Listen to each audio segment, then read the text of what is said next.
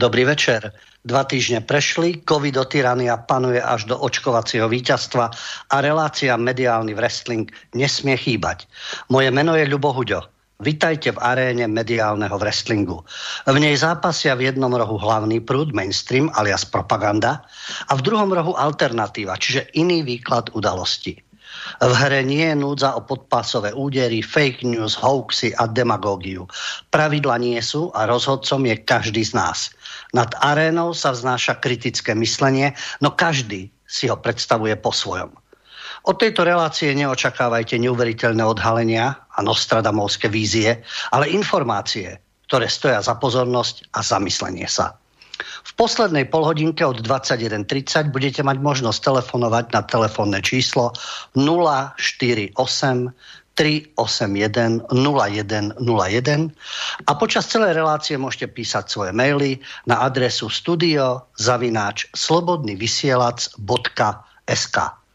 Dnes budeme mať hostia, náš dobre informovaný zdroj z Londýna, Dannyho, ktorý má bohaté skúsenosti vzhľadom na ten čas, ktorý už žije vo Veľkej Británii a teda v Londýne, aj vzhľadom na svoje občiansko-žurnalistické aktivity. A v tom mediálnom wrestlingu nepodlieha ani jednej, ani druhej strane, ale má svoje vlastné predstavy, vlastné skúsenosti a vlastné zážitky. A práve preto je podľa mňa tým zdrojom, ktorý je zaujímavý a môžeme sa pýtať, pretože slúži iba sám sebe a žiadnym iným záujmom. Ale na úvod si povieme ešte zo pár informácií a po úvodných informáciách a skladbe sa skontaktujeme s Danym a budeme sa rozprávať o mediálnej situácii a udalostiach, ako ich vykresľujú médiá hlavného prúdu, aká je realita, pokiaľ ide o Veľkú Britániu a život vo Veľkej Británii. Najprv teda veci, ktoré súvisia s mediálnym wrestlingom a na našej mediálnej scéne. Vieme, že neustále počúvame o tej hrôze, ktorá nastane, a to je 3. vlna a 3. dávka očkovania. A kto vie ešte, aké vlny prídu a aké ďalšie dávky očkovania zase nás čakajú. Pravidelne sme zásobovaní z hlavnej mediálnej žumpy, nedá sa povedať, že prúdu, lebo ten prúd sa už, to je ešte slušné slovo, to sa už naozaj zmenilo na nejakú apokalyptickú stoku, kde každý deň do nás hustia, aké hrôzy nás čakajú, ak sa nedáme zaočkovať. A pritom priestor dostávajú len určití odborníci, len určití lekári a nevedie sa žiadna polemika, pretože sa vytvorila v rámci mediálneho wrestlingu a informácií atmosféra delenia občanov na občanov prvej kategórie, druhej a možno aj tretej aj štvrtej, pretože tí nezaočkovaní a tí, ktorí nepodliehajú tej oficiálnej propagande a tomu tlaku, či už sú to vlády, či už sú to určití odborníci alebo médiá, a samozrejme, že sú označovaní ako úplne bez hanby, ako za menej inteligentných, dezolátov a neviem akých obmedzencov, pričom tí, ktorí si nechávajú so sebou robiť čokoľvek, ktorí sú schopní sa nechávať testovať pomaly každý deň a strkať do seba akékoľvek látky, lebo je to 100% isté a spoľahlivé, že vládám a farmaceutickému priemyslu záleží len a len na našom zdraví a na ničom inom.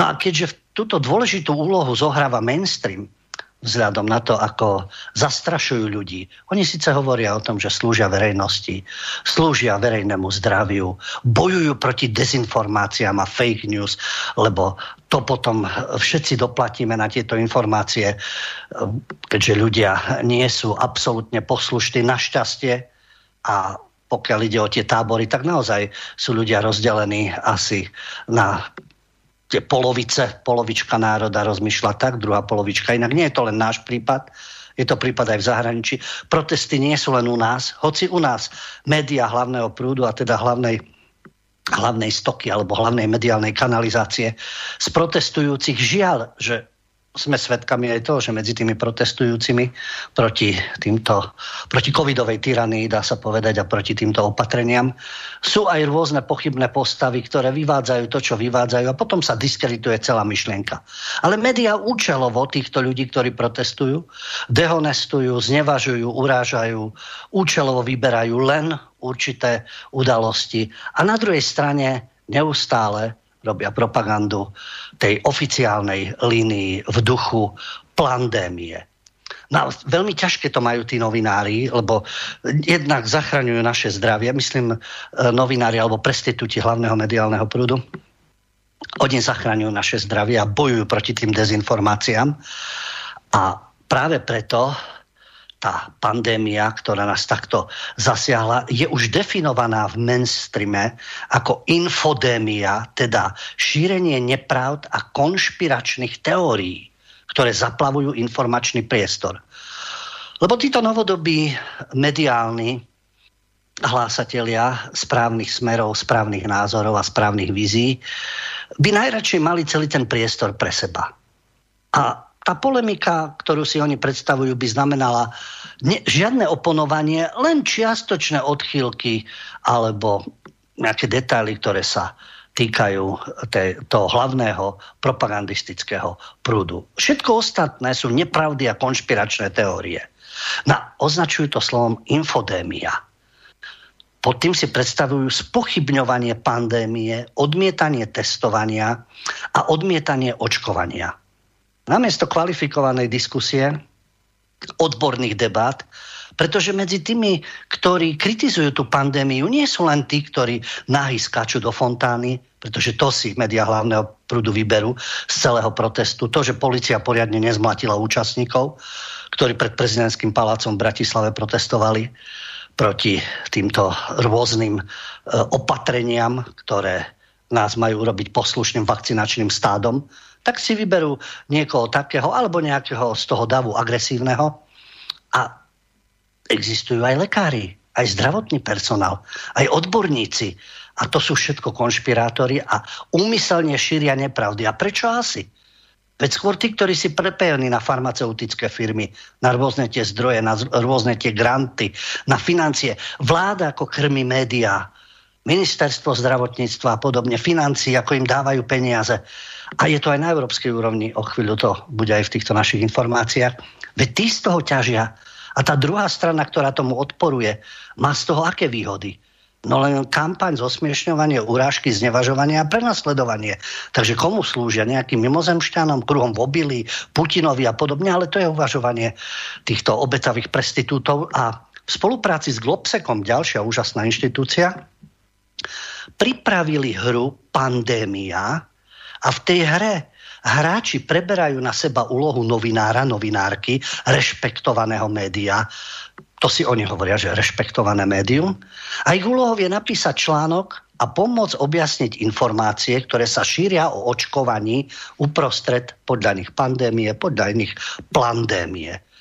Tvrdia, že hra je inšpirovaná skutočnými udalosťami. To je projekt, ktorý spustili prvorada hlásna trúba súčasnej ideológie a demagógie Ringier, Axel Springer, Aktuality.sk v spolupráci s Globsekom, kde tvrdia, že hra je inšpirovaná skutočnými udalosťami a reálnymi postavami a isté rozhodnutia môžu byť špekulatívne, pretože ide o alternatívnu minulosť, prítomnosť či budúcnosť.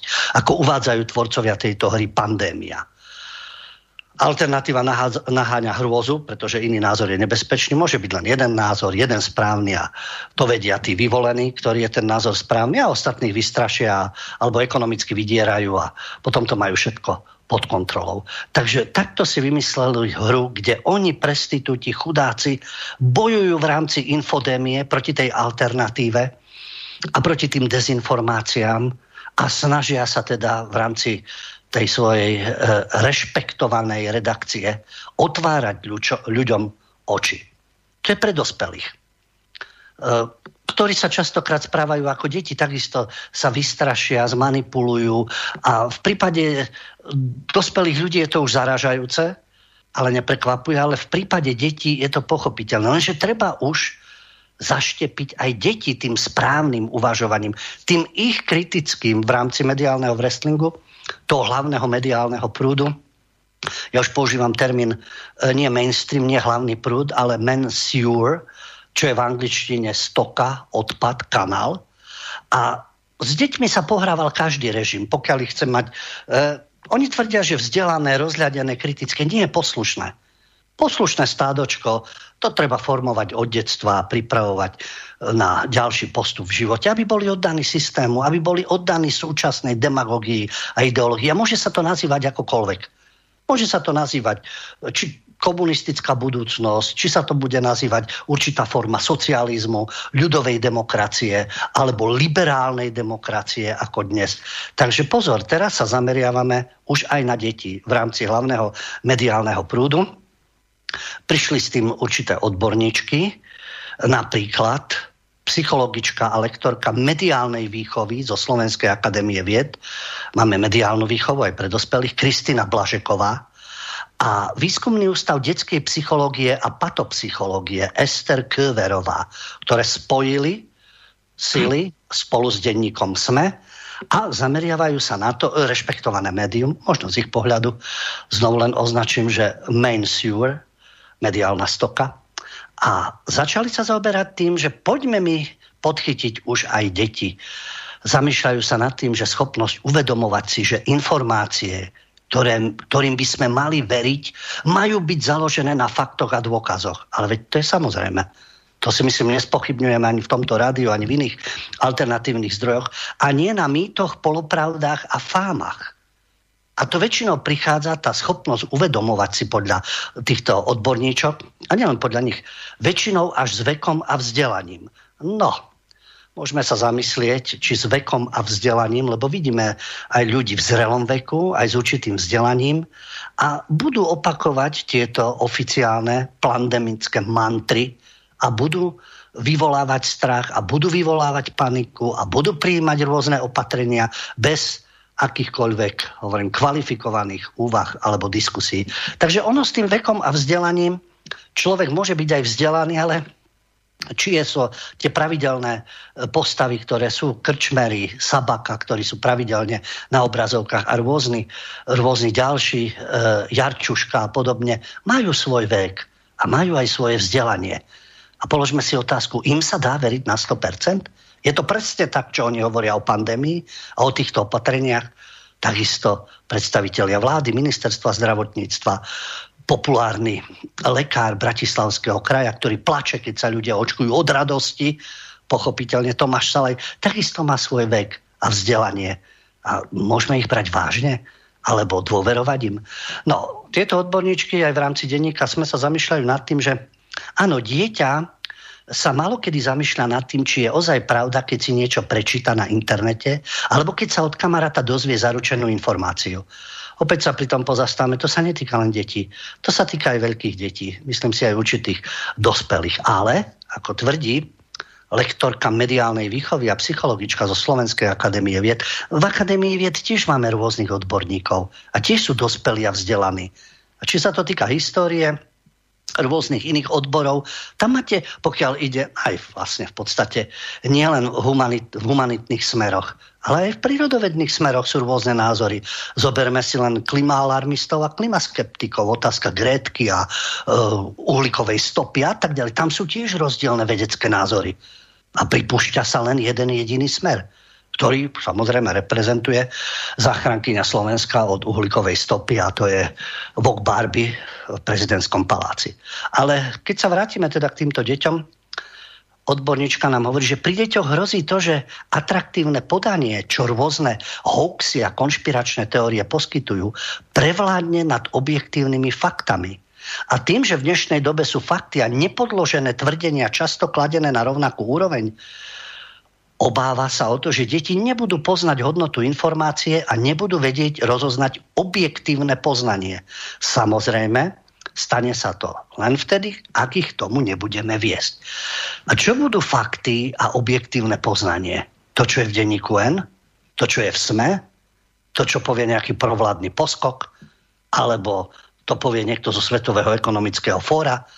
Alebo z nejakého tlačového odboru nadnárodnej inštitúcie, farmaceutickej firmy, to bude objektívne poznanie? To budú tie fakty? A tie nepodložené tvrdenia a tie hoaxy rôzne a to atraktívne podanie, veď to sa týka aj mainstreamu respektíve teda hlavnej mediálnej žumpy. No a už radia aj rodičom, ako komunikovať s dieťaťom, aby sa rozvíjalo kritické myslenie. Ako uvádzam aj na začiatku relácie, každý si predstavujeme to kritické myslenie, zrejme po svojom. A s tým opäť možno len súhlasiť s odborníčkou Ester Köverovou z Výskumného ústavu detskej psychológie a patopsychológie, že je dôležité deti učiť vytvárať si vlastný názor. Vlastný. Nie je to, čo chce Tódová, Hanzelová, Kovačič a rôzne tieto prestitútky, ktoré sú tu vlastný názor. Kriticky rozmýšľať, áno, kriticky rozmýšľať o všetkom. Aj o histórii, aj o klíme, aj o rôznych politických vodcoch, aj o EÚ, aj o NATO, aj o imigrácii a tak ďalej. Áno, kriticky rozmýšľať, uvažovať o veciach, byť zvedavý, to všetko sedia, nie na deti, aj na dospelých ľudí. A zisťovať si informácie z rôznych zdrojov, veľmi múdro.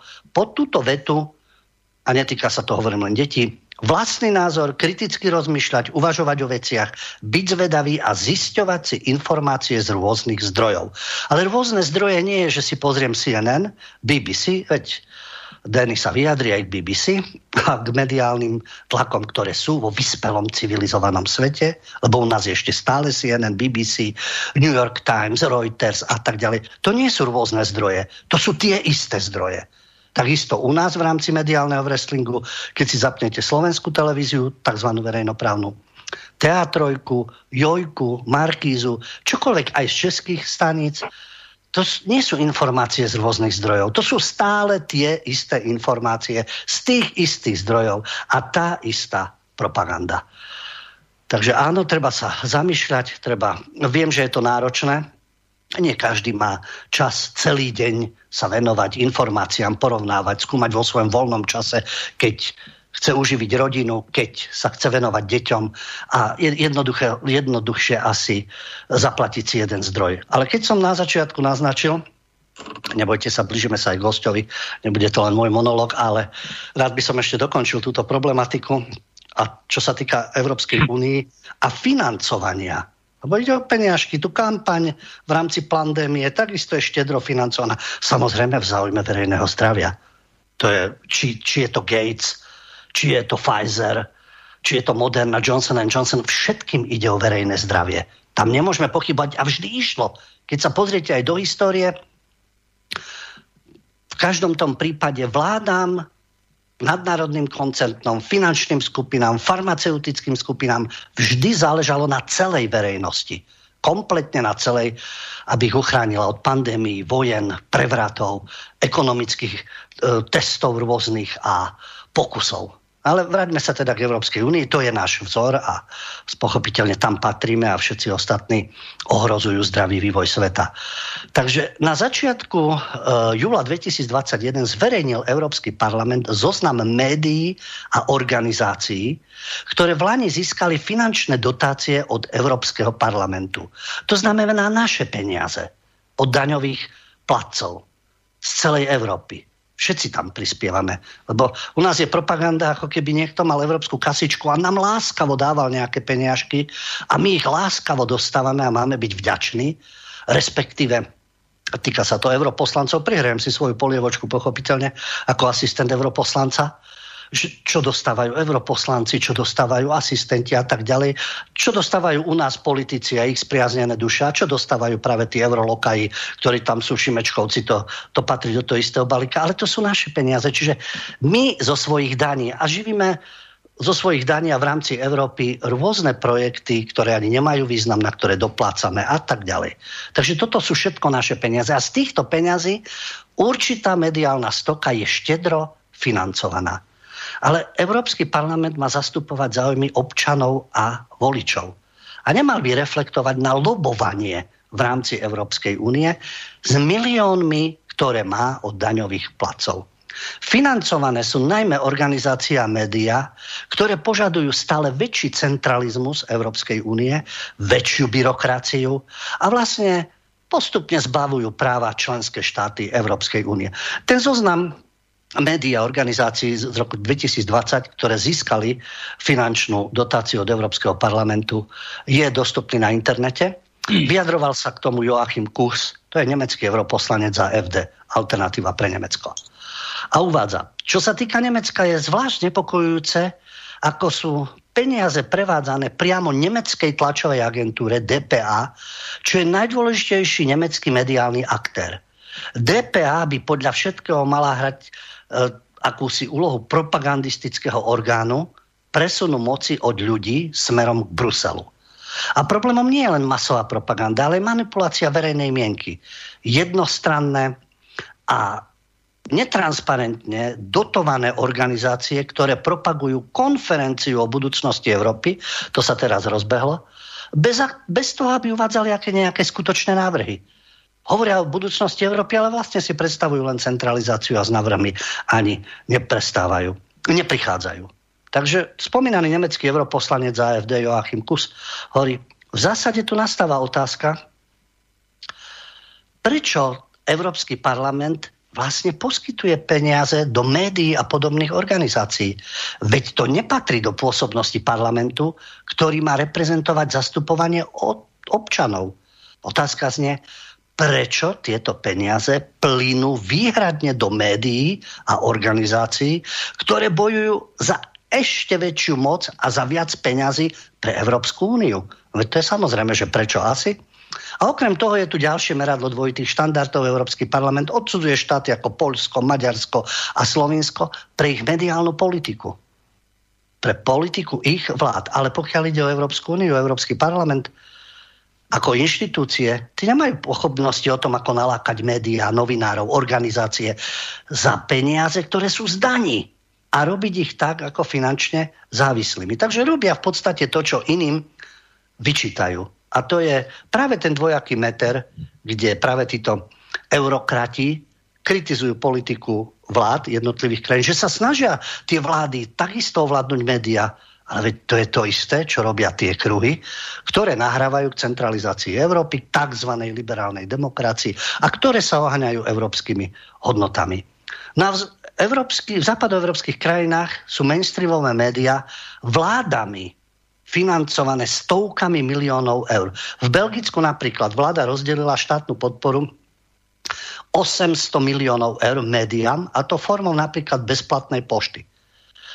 Vláda v Rakúsku v voľajšom roku utratila viac ako 47 miliónov eur za reklamu v médiách a kúpila si pozitívne správy o nákladoch, ktoré majú daňoví platcovia. A každý zodpovedný človek si teda položí otázku, to je objektívna nezávislá práca médií, ktoré sú financované, ktoré sú subvencované a potom aké informácie vlastne poskytujú.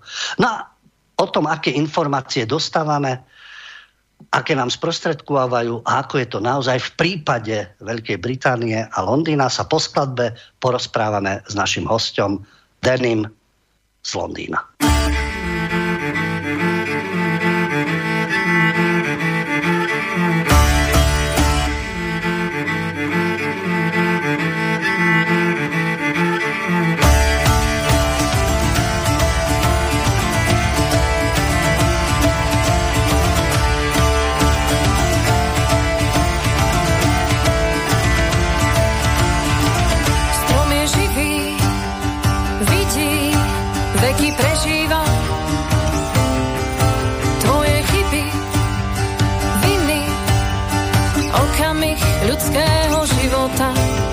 Byť rozumný je prekliatie či dar. Veď keď môžem, tak si zničím aj vlastnú rodinu či tvár. Čo je to za tvor, čo všetko ničí? Bohatstvo zbrane, národ ľubičí. Čo je to za tvor, čo všetko ničí? Bohatstvo zbrane, národ ľubičí. Stredovek, novovek, doba sa nemení. Za lode blahobyt vlastnú zem zamení. Človek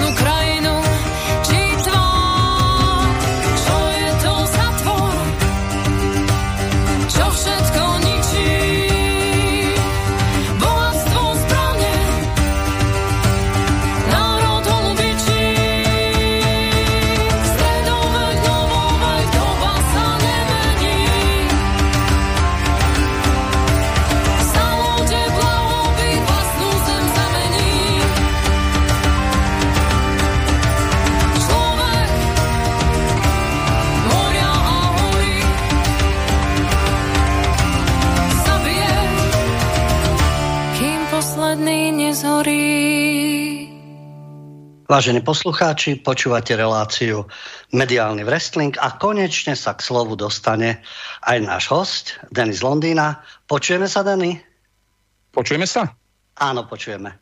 Fantázia. Priatelia, Ľubo a aj poslucháči, zdraví vás neočkovaný človek, ktorý za posledný rok a pol prežil 3 vlny, 4 lockdowny a 4 mutácie a stále som tvrdohlavo nažive. No, my ti gratulujeme k tomuto úspechu. Ako si protirečíš tomu, čo je v hlavnej mediálnej stoke, lebo po tomto všetkom, ale určite príde jeseň, veď to je aj u vás, a ešte len čo príde, veď k tomu sa dostaneme. Ale keďže sme v rámci mediálneho wrestlingu, začneme tým, čo sme minule skončili. To sme mali reláciu koncom júna a vtedy sme spomínali, že v UK štartuje nová televízia, ktorá chce byť politicky nekorektná, a nazýva sa GB News, ako Great Britain zrejme News, nová spravodajská televízna stanica, ktorá chce vyvážiť ten vplyv BBC svojimi špeciálnymi programami, vysielajú ráno, ale o tom už asi povieš viac ty. Tak ako vnímaš aktivity GB News, aká je odozva a ako reagujú Angličania, Briti na vysielanie tejto stanice? Tak, dobre. Na rovinu poviem, že ja som osobne nie som veľmi šťastný s tým, ako sa to z GB News vyvíja. Čakal som tlaky, ale to, čo sa deje, poviem vám, čo sa deje. Nie je to žiadna sláva a čo sa stalo? Už bol odvolaný riaditeľ a niekoľký členové exekutívy GB News, ktorá mala byť nová konzervatívna televízia. Hneď na začiatku pár dní po tom, čo začali prvýkrát vysielať, sa tam klačalo pre mieru milovnú mesta vypaľujúcu černošskú skupinu, rasistickú skupinu Black Lives Matter. Až teraz s odstupom času si začínam o tom mysleť, že buď to bolo nejako umelo vyvolané, alebo to niekto urobil naschvál, aby nejako poškodil tú televíziu, ale tá televízia hlása, ako som povedal, je to nová že vraj konzervatívna televízia u nás v Anglicku a hlása naozaj skutočnú slobodu slova, rovnosť rás, kultúr, identít a hneď sa tam propagovalo. Jeden z členov exekutívy si tam hneď klakol niekoľko dní po začiatku vysielania. Odvolali ho, niektorí vyšli sami a momentálne sa okolo toho deje ťažký chochmes, ťažký chaos. Musím povedať, že apka dosť mrzne, musím byť veľmi kritický, hoci som ich veľký fanúšik a nepredpovedám, tak povedať, ak pôjdu takto ďalej. Ten štart mali katastrofálny. Ak to bude takto ďalej, neviem, či prežijú, ale celkovo je veľmi ťažké prežiť v tomto makrosvete masmediálnom, ktorý je samozrejme ovládaný len určitou partičkou ľudí. Toľko, ku GB News žiaľ. No, zrejme je ťažké konkurovať BBC, pochopiteľne, pokiaľ ide o vplyv, prostriedky. Hoci minule sme aj naznačili, že mnohí diváci a tí, ktorí sledujú tzv. Verejnoprávnu stanicu, sú už značne znechutení. A GB News mali byť práve o tom, že my budeme tí nekorektní a budeme hovoriť o tom, ako sa vyjadrili, čo skutočne Britániu trápi. A to nie je len politika vo Westminstri. To je tá londýnska štvrť Westminster, kde sú sídlo parlamentu a je to také politické centrum Británie. Ale zdá sa, že nejak tú svoju úlohu nenaplnili, aj ako hovoríš. Moc to nenaplnili a ako som povedal, momentálne sa okolo toho nedeje vôbec nič. Majú svoju apku, majú svoju televíziu, nevidel som ich ešte na žiadnych nevidel som ich v ponuke na žiadnych anglických satelitoch a čo sa týka BBC je naďalej tou žumpou, ktorá vždy bola pre tých, čo nevedia na Slovensku. BBC je niečo ako slovenská Markíza, len teraz tým rozdielom, že vraj nie je súkromne vlastnená, mala by byť vlastnená štátom, samozrejme, že je vlastnená súkromne a pretlača LGBT, Black Lives Matter, covidoidiuciu, covidokraciu, covidofašizmus na dennej báze. Toľko k BBC. Ale myslím, že sa k tomu sa dostane neskôr. Ono sa to vôbec nelíši napriek tomu, že Británia, aj k tomu sa dostaneme, pochopiteľne Brexit a odchod z Európskej únie, ale tá forma propagandy, to spracovávanie obyvateľstva, tie témy, to je úplne rovnaké, či sme na Slovensku, či sme v Nemecku, či sme v Británii, či už je v EÚ alebo nie. Žiaľ, že to v tom mediálnom wrestlingu takto funguje. No ale teraz tá základná vec, ktorá sa samozrejme týka bytostne aj Slovákov, ktorí pracujú v Británii alebo sa chystajú alebo majú príbuzných a to vzájomné cestovanie v súvislosti s covidom. Pretože Začneme teda takým termínom, ktorý u vás je to u vás domáci termín, a to je pingdémia, pretože Briti si teda vymysleli, že to je vlastne zvuk trasovacej aplikácie a podľa toho tomu hovoria pingdémia, tak nám objasní pre tých, ktorí sa musia zorientovať v pandémii, v pandémii, v covidofašizme, a čo Briti majú ešte akú pingdémiu? To je presne, k tomuto sa dostanem na konci, toho, čo mám nachystané o pingdémii, o tzv. Pingdemic, ale presne toto, čo si povedal, je samotná prapodstata tejto novej aféry alebo mentálnej choroby, ale neviem, ako to nazvať, ešte viac spolarizovať spoločnosť, ešte viac zblbnúť ľudí, ktorí sú už aj tak vymasírovaní z toho, čo sme za posledný rok pozažili. Takto. Mali sme tu teda otvorenie, mali sme tu zrušenie všetkých obmedzení, mali sme tu otvorenie. Nevrátili sme sa do normálu, to tak odvážne by som to až nejako nenazval, ale pingdemic pochádza teda, je slovná hračka, pochádza to zo slova pandemic a ping je anglický výraz pre pinknutie, keď ti cinkne mobil. Čo sa stalo, je, že máme tu v Anglicku niečo, čo sa volá NHS, to je National Health System, a to je štátne združenie nemocníc, ako naznačuje to, že znova štát by mal vlastniť všetky nemocničné štátom vlastnené zariadenia, ktoré sú samozrejme pod súkromnou taktovkou. Vymysleli si apku, teda NHS už má dávno svoju apku, ktorá začala nejako divne, chaoticky ľuďom vyzváňať, pípať v mobiloch náhodne, veľmi nejako divne, absolútne, vyslovene bez ohľadu, bez rozdielu rasy, sociálneho postavenia, začala od dňa, keď sa tu spustili všetky tie obmedzenia, zrušili, začala pípať. A čo bol výsledný efekt? Mne to paradoxne pomohlo, aj teda tisícom iných ľudí, žiaľ Bohu, paradoxne mi to pomohlo, tým, že veľmi veľa ľudí bez toho, aby mali čokoľvek s covidom, či boli testovaní, alebo očkovaní, alebo neočkovaní, alebo či nosili rúška, vyslovene ľuďom náhodne začali pípať mobily s tým, že aha, pozor, boli ste v tej a onakej zóne, asi ste sa stretli s takou onakou osobou. Musíte ísť žiaľ domov, musíte ísť žiaľ zase domov do tzv. Tej domácej karantény na 10 až 14 dní. A hovorím, toto pípalo ľuďom, ktorí boli už teda boli bývali, mysleli, že pre nich je koniec, lebo pre nich už bude kľud a norma, pretože boli zaočkovaní všetkými možnými značkami a obidvoma dávkami. Nebolo tomu tak. Vzhľadom na to, koľko tých prípadov bolo, že to bolo 100 000 prípadov denne a ešte dodnes to trochu trvá. Ľudia sa začali na to sťažovať, ale malo to taký ten svoj po slovensky opozdený, oneskorený efekt, že kým sa prišlo na to, že to absolútne nefunguje, tak nastali takto. Máme sa celkom OK na to, že Anglicko, teda Veľká Británia dostala 2 kopačky. Najprv Brexit, to sme čakali, a potom teda COVID, ale je pravda, že áno, zaznamenali sme tu určité diery v rôznych biznisoch, nedostatok ľudí. Preto ja som sedel teraz napríklad, ako som povedal, paradoxne, našťastie som ja sedel teraz mesiac doma, mal som platené voľno kvôli tejto situácii. Určitú škodu naša ekonomika určite zaznamenala, to je nespochybniteľné, kvôli tomu, že sa toto stalo, a že tento pingdemic teda nastal, ukludnila sa tá situácia, už tá apka akože teraz funguje, čo ja si o tom myslím, a to samozrejme môže byť len konšpirácia, čo ja si o tom myslím,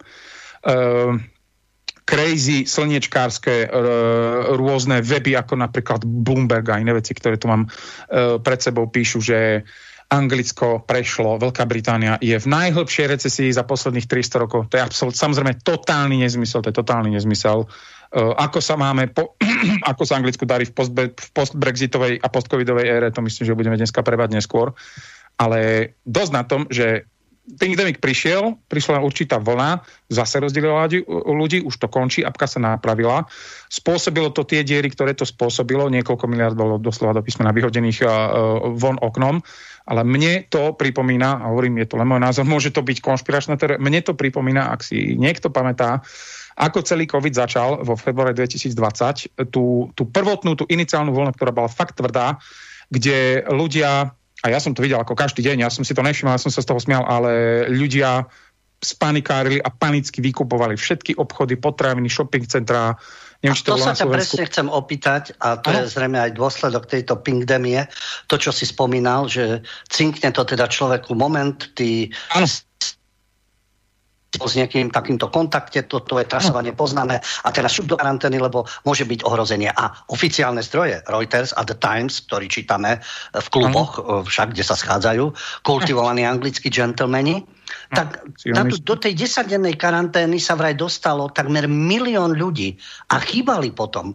A že bol nedostatok potravín v obchodoch a nedostatok palív, dokonca supermarkety mali logistické problémy a nestihali doplňovať potraviny a museli meniť otváraciu dobu. A toto všetko sa vlastne spustilo.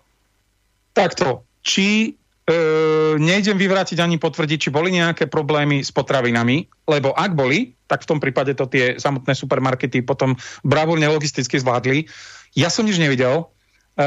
Paradoxne, takto je určitý tovar, ktorého je svetovo nedostatok, alebo teda aj v Anglicku, a sú to také zvláštne kadejaké elementy, alebo teda predajné artikly, napríklad bicykle je dneska strašne ťažko zohnať po celom svete nejaký slušný bicykel, pretože ja som fanatický cyklista, neviem si to zohnať, pretože sa proste prestali vyrábať. Nemali sme nič, nechcem to nejako presadzovať, nemali sme absolútne žiadny problém s ničím, čo sa týka zásob jedla. Základné potraviny ako pečivo, ovocie, zelenina.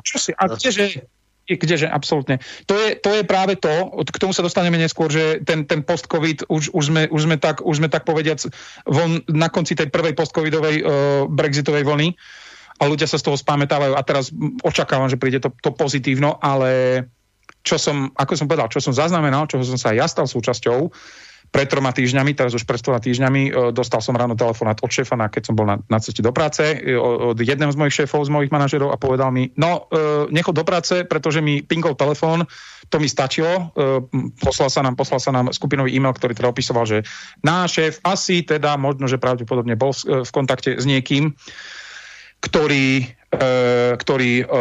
je buď nakazený, alebo je prenášač covidu. A samozrejme, treba povedať veľmi dôležitý detail, do tohto všetkého fantasticky do ich narratívu hrá samozrejme tá nešťastná delta mutácia, ktorú ešte nikto nikdy nevidel, nezažil, nikde to nie je. To je indická či vaša britská? To je indická. Prota je tá indická. My sme mali britskú na jar a teraz zmenilo, aby sa neurážali národy, tak dnes britská a indická, tak už máme deltu a podobne. Áno, samozrejme. A samozrejme vírus vznikol v Ázii, pozor, nie v Číne. To som tiež počul. A ešte sa ťa teda opýtam, a to je presne ten tlak, a o čom hovoríš, a tá pingdemia, teraz ti to cinkňa, ty nemôžeš ísť do práce a musíš byť v karanténe a problémy so zásobovaním. A dobre, tak snažia sa teda skúmať to trasovanie, ide o verejné zdravie, aby sa nikto nenakazil. Ale teraz prišli s tým, aspoň taká je oficiálna informácia, od 16. augusta budú v Británii nové nariadenia, ktoré umožnia vyhnúť sa karanténe, a teraz to prichádza, plne očkovaným ľuďom s negatívnym testom. Čiže je to spôsob, ako zase nahnať ľudí do očkovania. Neboj sa, ty nebudeš v karanténe, ale musíš sa dať zaočkovať. Presne tak. Presne ako hovoríš, toto je ďalšia len hračka. Len takto, pozor, predtým, než to dokončím. Tá apka existuje už dávno. Len čo sa s tou apkou stalo, ako bola pretvorená a ako funguje, respektíve ako začala zlyhávať ten katastrofálny fail, ktorý všetko, čo bolo treba urobiť, a hovorím, verím, že sa to tak nestalo, ale konšpirátor by povedal, že počas niekoľkých dní zrazu pár dní po tom, čo teda padli všetky naše opatrenia, apke začala absolútne šibať a behom vyslovene 2-3 dní vznikla masová davová psychóza. Nikde sa nehovorilo o ničom inom, dokonca na samotný COVID sa zabudlo. Všade bolo pingdemic a Ježišmaria, ak ti pípne telefón, prosím ťa, ani sa nepýta, len si to pozrie na mobile, vypadni domov, nestretávať sa s nikým. Ako keby chceli oživiť znova tú vlnu v spojení s tá mutáciou a čo urobíme? No strach je samozrejme najlepší, strach je najsilnejší prostriedok. Všetkých vystrašíme a potom, keď to ako tak tá populácia stráví, posunieme ich nepriamo, nevinne, nenapadne smerom k očkovaniu. Čiže, inými slovami, keď vám to zase pípne, vôbec sa nemusíte báť, veď už budete očkovaní. Oni to tam tak strašne potmehúcky zákerne vždy nejako zašijú.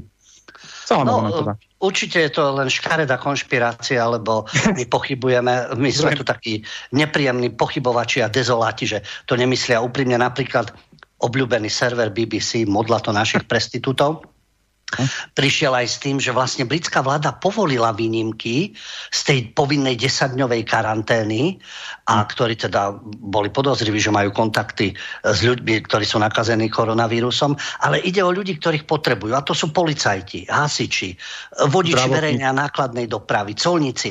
A im umožnili tie výnimky, že sa dostanú z izolácie, ale každodennými testami. No a niekoho nebude baviť každý deň sa dávať testovať. Stratí pritom nervy. Takže čo urobí? Dá sa zaočkovať. Presne tak. To je tá skrytá, to je vždy tá, každá táto ich dementná propaganda, či je to LGBT, alebo Black Lives Matter, alebo fantastická istanbulský dohovor, to je všetko strašne pekné, proklamuje to všetko, avizuje to lásku a rovnosť a zdravotnícku, byť zaočkovaný a byť zdravý, ale má to vždy v sebe nejaký takýto maličký kúsoček zla, ktorý tam nejako zaimplementujú a nenápadne ťa smerujú k tomu, že pozor, aby sme toto skončili, držme zase spolu, dajte sa zaočkovať, alebo ako si povedal, oni ťa doslova doženú do zúfalstva, si budeš škrbať vlasy, aby si sa buď teda testoval 5-krát denne, obrazne povedané, alebo aby si sa dal zaočkovať, lebo keď ti na budúci pipne telefón, už nebudeš musieť byť. A už včera som videl nálepôčky, gifka na sociálnych médiách, konkrétne na Instagrame, presne tak, ako keď bola voľna Black Lives Matter, LGBT a COVID. Stop Pinkdemic, buďte zodpovední, dajte sa zaočkovať. Vyslovene ten istý predmet, ten istý subjekt, tá istá téma, zobraná zase z nejakého iného uhlu, ale pretlača sa len to iné.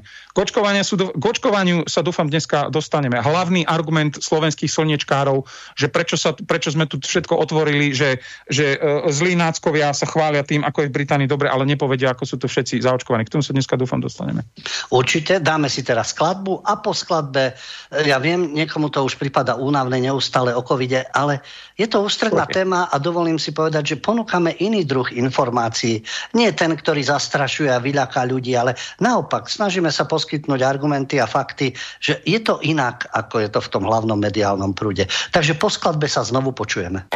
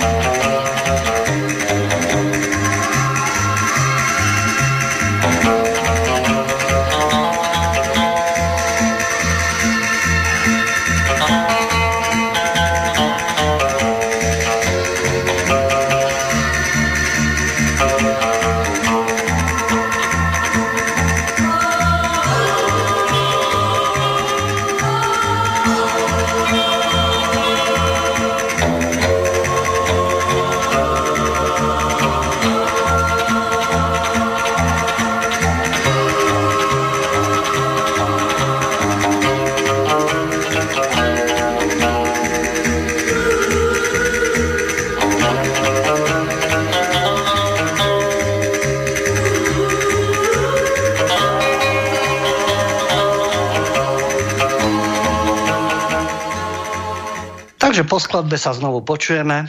Samozrejme, že rozoberáme problematiku, ktorá sa týka covidu, týka sa Británie a rôznych týchto opatrení. A to, čo si vlastne aj pred chvíľočkou naznačil, ja opäť z tých oficiálnych zdrojov uvediem určitú vec. Tá epidémia covidu-19 je zaujímavá práve v Británii, lebo na konci júla klesá krivka nových prípadov. napriek tomu, že sa uvoľnili určité protiepidemické opatrenia. A ono sa zdá, že by to vyvolalo určitú pozitívnu reakciu. Aha, tak niečo sa deje, ale okamžite sa prichádza s Jobovou zvesťou, a to nečudo, napríklad aj Said Javid, ktorý je teraz vlastne len pred niekoľkými týždňami sa stal britským ministerstvom zdravotníctva a už opäť hovorí o tom, no moment, ale a to sa opäť zhorší, pretože vrátia sa deti do škôl, vrátia sa ľudia z dovoleniek, takže znovu, čo uviedol aj na Twitteri, očkovať sa. Počujeme sa, Denny? Ja ťa počúvam. Ja ťa počúvam, nedal si otázku, pardon. To sa práve pýtam, že na jednej strane sú dobré výsledky, ako jasné, klesá nám krivka prípadov. Na druhej strane, ale ono sa to všetko zvrne. Teraz tie deti sú chore, nie sú chore, keď sa otvoria školy, tak zase sa bude nakaza šíriť. Samozrejme, tí ľudia, ktorí išli na dovolenku, veď tí išli zaočkovaní a otestovaní. Čiže nakazia sa zvonku, prídu. To isté aj u nás. Pozor, príde september. Ono ten COVID teraz odpočíva a rôzne tie delty a rôzne tieto varianty a ono to všetko znovu udrie v septembri a všetci prídu nakazení a rozšíri sa to a preto očkujeme. Myslíš si, že opäť, my to tu spochybňujeme, ale myslíš si, že to je tiež súčasť nejakej kampane, že napriek tým výsledkom, ktoré sú, ale nebuďte nejakí optimisti, naopak pripravte sa na to, že bude ešte horšie a práve preto sa vyvíja ďalší a ďalší tlak. A ľudia zrejme tomu podliehajú.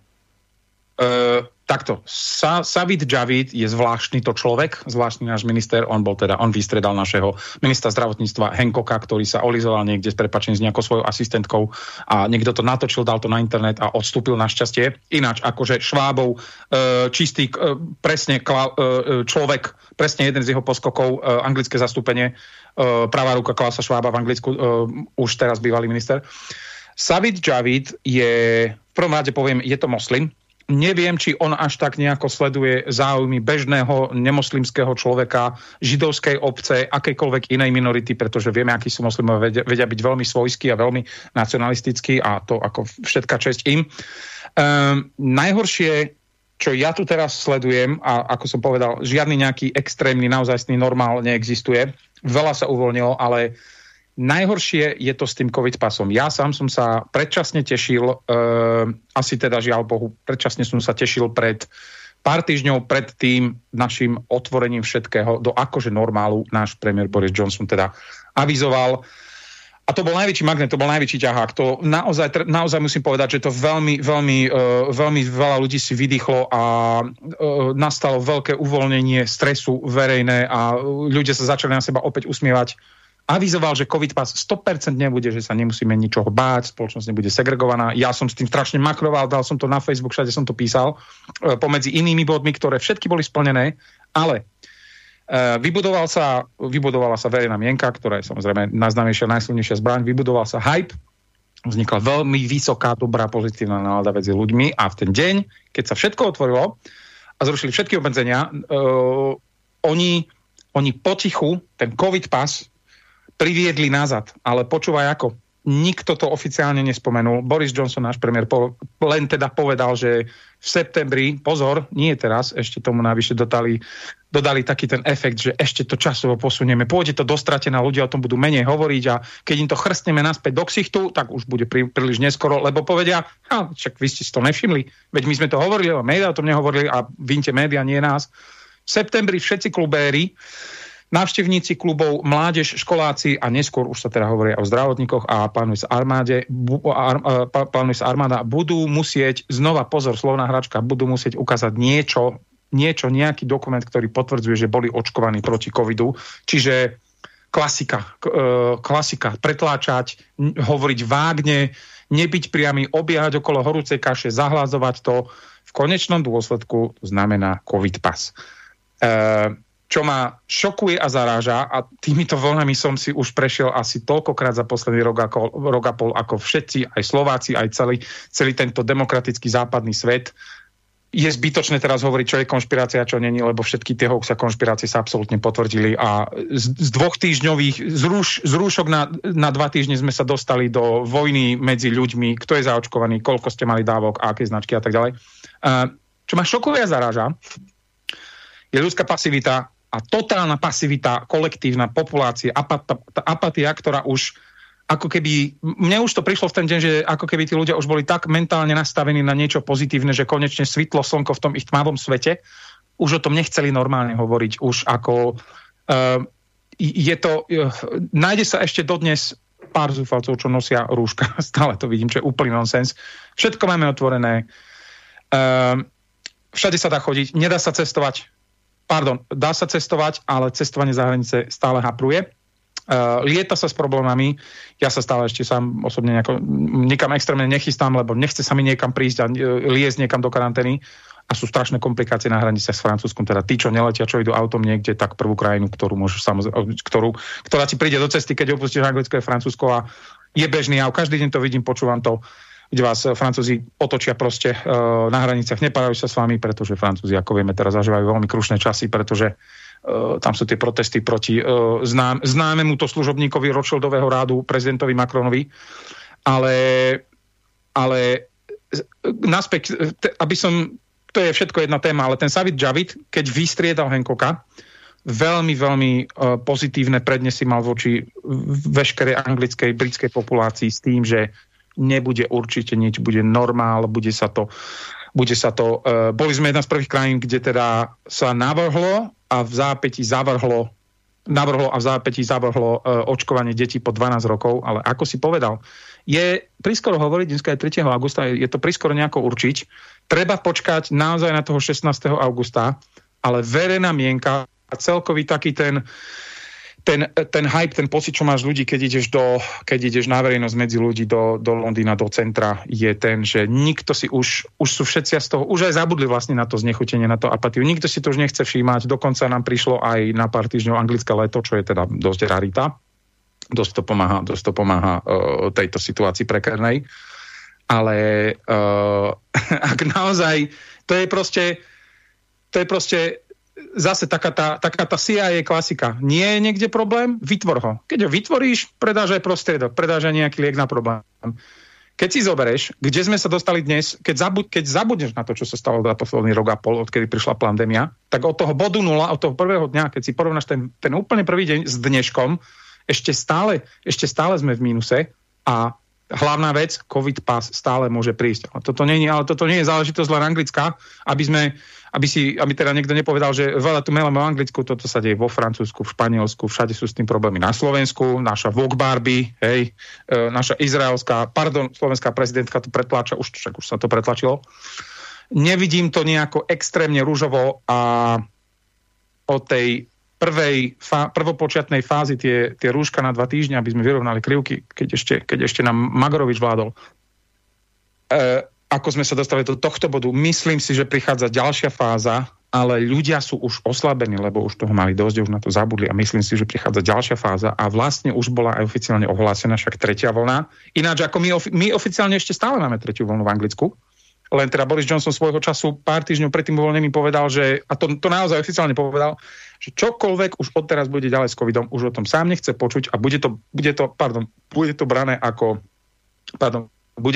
ako regulérna chrípka, čo teda si myslím, že je veľmi správne rozhodnutie. Tak to je odvážne tvrdenie, pretože tu sa neustále vedú tie, ani by som nepovedal spory, ale kampaň a vysmievanie sa, že keď to niekto nazýva chrypôčkou a okamžite sa vyťahnú štatistické údaje, koľko ľudí zomrelo, koľko má následky a čo to všetko stojí v rámci zdravotníctva a posúvajú to samozrejme do tej ekonomickej roviny. Veď to spolu súvisí. Jednak náklady na liečenie, jednak otázka zdravotníctva, otázka lockdownov. No a teraz sa môžeme teda dostať k tej ekonomickej stránke, ako hovoríš, tie 2 kopance, a to je Brexit a to je COVID. No a ten Brexit vlastne a ekonomická situácia súvisí aj s tým, čo sa dnes odohráva aj v Británii, ale aj v rámci Európskej únie.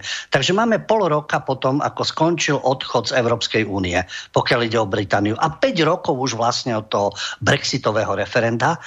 Oficiálne správy sú také, že ľudia pomaly vytriezveli z tejto situácie? Akože ty si povieš samozrejme svoje skúsenosti a svoj názor a ako to vnímajú. Oficiálne je to tak, že ľudia sú znechutení z toho, že odišla Británia z Európskej únie a tie problémy údajne narastajú. Sú tam určité ekonomické ukazovatele, keď vlastne Británia oponovala tým, že no tak dobre, nebudeme mať obchodné dohody, alebo respektíve stratíme niečo na obchode s Európskou úniou, ale dohodneme sa s Amerikou, dohodneme sa s Indiou, údajne to nevykompenzuje tie unijné dohody. Ďalšie dohoda s Austráliou, čo tiež má priniesť britskej ekonomike určitý rast, ale údajne podstatne menší ako v prípade spolupráce s Európskou úniou. V hre je aj živobytie farmárov. Dokonca, že chýba 70,000 sezónnych pracovníkov z únie, ktorí chodili, teda pomáhali. Sezónni pracovníci z únie chodia na britské farmy pomáhať so zberom a neviem, keď je toľko imigrantov a nemajú prácu alebo čo, prečo nepomáhajú tým farmárom alebo tí nevyužití imigranti a rôzne tie marginalizované skupiny by mohli pomáhať tým teda na tých farmách, ale nie, musia prísť sezónni pracovníci z únie a väčšinou je to zo strednej a východnej Európy. Tak ako to naozaj v rámci toho, ako to ľudia bežne pociťujú, ako to vyzerá s britskou ekonomikou, keď je to takáto katastrofa oproti tomu, ako sa krásne spolupracovalo s Európskou úniou? Dobre, takto. To je úplne zábavné, tento magicky začarovaný kruh. Ilegálni imigranti, pozor, ilegálni, hej, proti legálnym imigrantom, ktorým ja sám som legálny imigrant, nič nemám. Ilegálni imigranti, Európska únia a Brexit. Takto, Ľubo, nemôžeš, a teraz bez sarkazmu, nemôžeš predsa reálne chcieť od nejakých ilegálnych imigrantov, od tých doráňaných chudákov žien a detí s iPhonami a Lacoste a zlatými reťazkami na tých člnoch a na tých ten Dover, prosím ťa, že odskočím od témy, ten Dover, ten hlavný úzol medzi Francúzskom a anglickom Calais a Dover. Každý jeden boží deň. Mainstream ti to nepovie. My to vidíme na svojich telegramových kanáloch, na rôznych alternatívnych médiách. Každý jeden boží deň prídu autobusy, ktorí už nie je že v loďkách, ale o nich autobusmi vláčia a tam, kde ich vyložia, tieto doráňané ženy a deti, samozrejme to samozrejme preháňam, jedná sa o čiernych mužov alebo nebielých mužov v ich najplodnejšom veku, od ktorých sa dá čakať len znásilňovanie bielých žien a miešanie ras. Týchto donesú a tam, kde ich vyložia, už sú ponovom, a toto je, neviem, či je to náhoda, ale je to tieto nové oplotené tzv. Landing zones, pristávacie zóny, že tam nepristáva, len tam príde autobus a vyhodí tam 40 legálnych imigrantov v bezpečí, pekne v bezpečíčku spoza plota, kde sa nedostanú zvedaví konzervatívni novinári alebo ľudia, ktorí naozaj chcú vidieť, že čo tu títo ľudia robia v tejto zemi.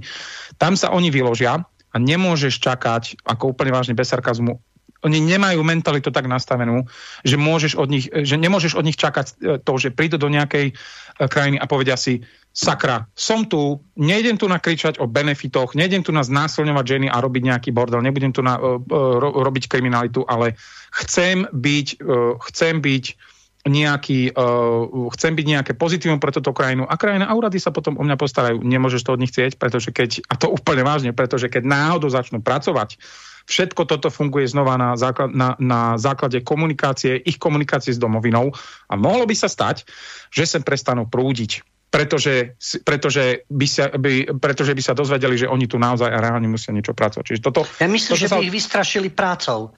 Že momentálne sa musíte zapojiť do hospodárskeho procesu. To práve protirečí aj tej propagande, ktorá u nás sa neustále omieľa slnečkárska, ale veď aj my sme boli imigranti, a teraz začnú po 48. áno, komunizmu, 68. sovietské vojska, ale aj za prvej republiky naši ľudia odchádzali. A tu je práve ten rozdiel. Tí naši ľudia odchádzali, nikto im nedával benefity, pracovali a v ťažkých podmienkách, v baniach a v hutných závodoch a v oceliarniach a na farmách a podobne ťažká práca, učili sa jazyk, tú spoločnosť neohrozovali, nevytvárali gengy, nevytvárali mafie, nemali politické, náboženské požiadavky a oni to stále porovnávajú a stotožňujú v tejto svojej multikulty propagande. Ale veď tá situácia je úplne iná. Ako hovoríš, týchto vystrašia prácou, alebo nejakými povinnosťami, alebo záväzkami nejakými, alebo prispôsobte sa nášmu spôsobu života, lebo vy ste prišli sem a do lepšieho prostredia, v ktorom žijete. Pozri, ako som povedal, to je o tom sa môžeme baviť do rána, alebo na to by sme potrebovali separátnu reláciu. To je niečo, o ktorom, to je táto diverzita a tá nefungujúca, plánovane nefungujúca ilegálna imigrácia je niečo, čo vidím každý jeden deň, každý deň sa s tým stretávam. Ako som veľakrát verejne férovo uznal, áno, až do 5 až 10% z každého etnika sa tí ľudia oni sa naozaj uchytia. Pracujú s nami, my máme v našej megafirme, kde pracujem, čiernych a Aziatov, pakošov, ale v Londýne, v Anglicku platí jedna vec, takisto ako aj v Amerike, v každej cudzej krajine. Človek otvorí ústa, povie dve slova a podľa jeho prízvuku a jeho mentálneho postoja vieš, či tam prišiel oxidovať, parazitovať, alebo či chce niečo robiť. Nebude sa dívať na to, kto je čierny, čo je biely, ale bude, ako sa s prepáčením povie, držať hubu a krok. Ináč od ilegálnej imigrácie. Ako si povedal, presne ako si povedal, veď propaganda hovorí presný protiklad. No veď to je presne zmysel tej propagandy. Že ľudia vidia naživo nejaké fakty, každý deň to zažívajú, ale sú už unavení z toho, že keď príde človek unavený, ktorý je rád, že prežije, má deti a aby zaplatil hypotéku, a platí deťom školu, aby mali lepší život. On je unavený neustále sústavne na to reagovať, keď príde domov a povie si, sakra dopadle, jak je možné, že títo ilegálni imigranti sa majú lepšie a nejde s tým do krčmy píliť uši jeho kamarátovi, obrazne povedané v obyčajnom živote, jednoducho povedané, pretože by sa dostal do hádok. A on nechce tie hádky. Na to presne existuje tá propaganda, ale mal si v tom ešte jeden ten detail, ten Brexit a Európsku úniu. Ja sám som bol veľký fanúšik Európskej únie, tak som sa aj dostal teda do Anglicka. Áno, vďaka tomu si v Anglicku a vlastne si vybudoval určitú životnú pozíciu. A iniciálna, pôvodná myšlienka Európskej únie je, otvorene poviem, krásna a efektívna. Presne tak, ako iniciálna idea Black Lives Matter a LGBT a Antifi. Len v praxi vždy zistíš, aký je to zákerný ťah. Európska únia v jednej vete bola pôvodne hospodárske zoskupenie a ako si ty povedal, bez hraníc, obchodujme, každý zarobíme viac peniaze, majme sa lepšie. Fantastická myšlienka, ale došli sme do bodu, kde nám ľudia z Bruselu, fanatickí, byrokratickí úradníci, ktorí majú absolútne nulový styk s realitou, pretože majú svoje XY tisícové platy a odmeny, nemajú tucha, ako sa ťažko človeku v skutočnosti žije. Nehovorím ešte ani o bielom heterosexuálnom človeku, proti ktorému sú namerané všetky tieto propagandy. Oni nemajú tucha, o čom to je, a oni nám idú diktovať naše deti, aby boli očkované po 12 rokov a ešte im zmeniť sexualitu braním umelej hormonálnej, jak sa to povie, kúry, aby si zmenili pohlavie. To je absolútne moc. Kde sme sa dostali s tým LGBT Black Lives Matter? Toľko ko Európskej únii. O Brexite som si to napísal jednu zrozumiteľnú vetu, lebo o Brexite sme veľakrát hovorili takto. Vraj prichádza vytriezvenie a ľudia smútia za Európskou úniou. Nie je pravda. Ale odhliadnúc od toho, čo si ja o to myslím, a ja vám nemám ako teraz momentálne dokázať, či je to pravda alebo nie, lebo to by ste tu museli žiť, aby ste videli, aká je verejná mienka. Vysvetlím ten biznis a kapitalizmus. Žijeme v kapitalizme a keď po dekádach Veľká Británia a Anglicko dekády zažívalo to, že keď sa začali nejaké nové projekty, či v stavebníctve, alebo v zdravotníctve, alebo nejaké industrie, nejaký priemysel začal upadať, ekonomika začala upadať, čo urobili.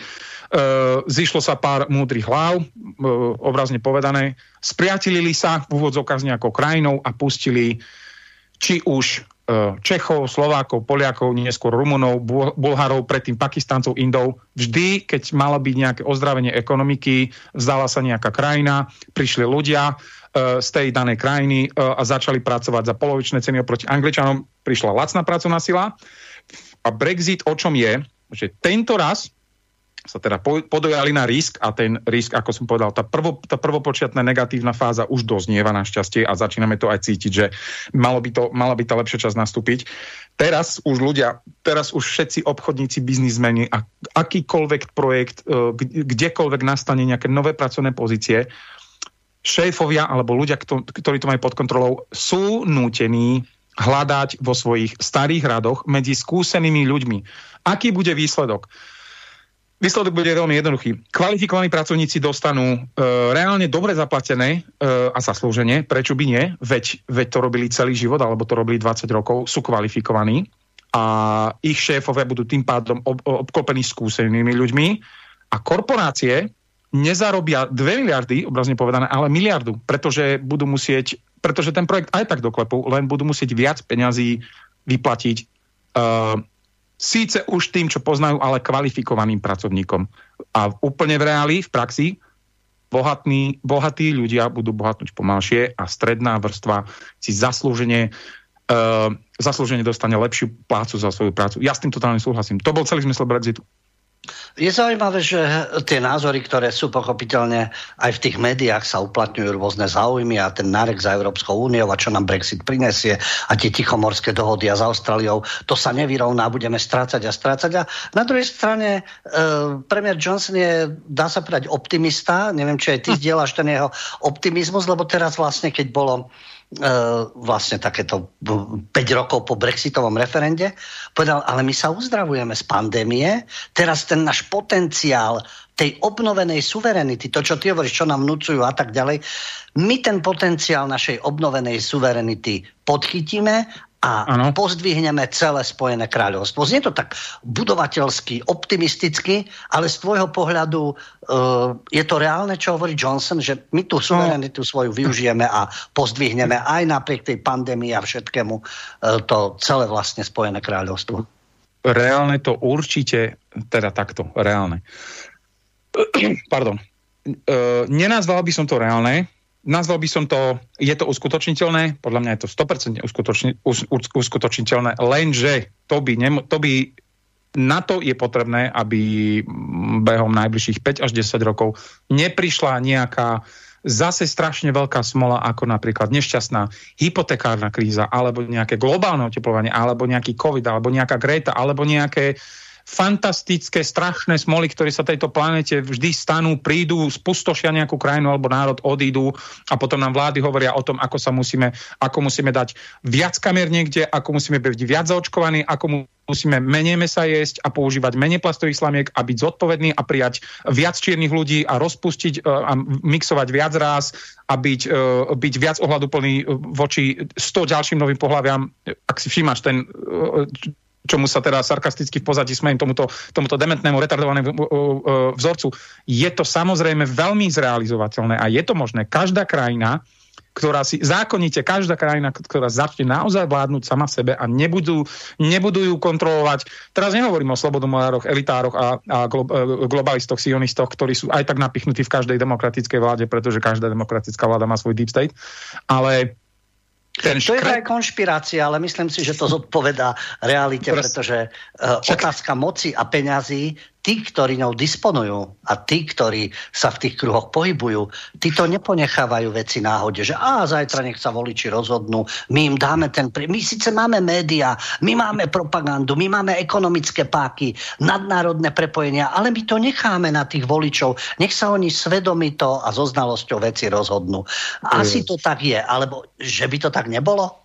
Ja viem, že sa to pýtaš, ako takzvanú rečnícku otázku a toto je niečo, čo by sme zase mohli preberať na 10 iných relácií, ale uvediem len príklad, super krátky príklad, pozrite sa na Slovensko, hej, že Matovič, dostali sme Matoviča, rok a pol, Matovič je preč a reálne, teraz sa vykašľať na politiku, na COVID, reálne, kde sa tá krajina dostala? No však od nežnej revolúcie ideme len a len dolu kopcom. O tom je demokracia, ale o tom hovorím v iných mojich kaďakých príspevkoch. Každá krajina, ktorá sa začne starať sama o seba a bude nacionalisticky, a pozor, toto nie je nejaká moja politická agitka, bude nacionalisticky lomeno národne orientovaná, to znamená sama na seba, sa skôr či neskôr vymaní spod dlhov, ktoré má voči Rothschildom, slobodomurárom, sionistom, centrálnym bankám, Fedu, čo je americký Fed, čo je ako dobre vieme, súkromne vlastnená organizácia, ale sa tvári ako štátna.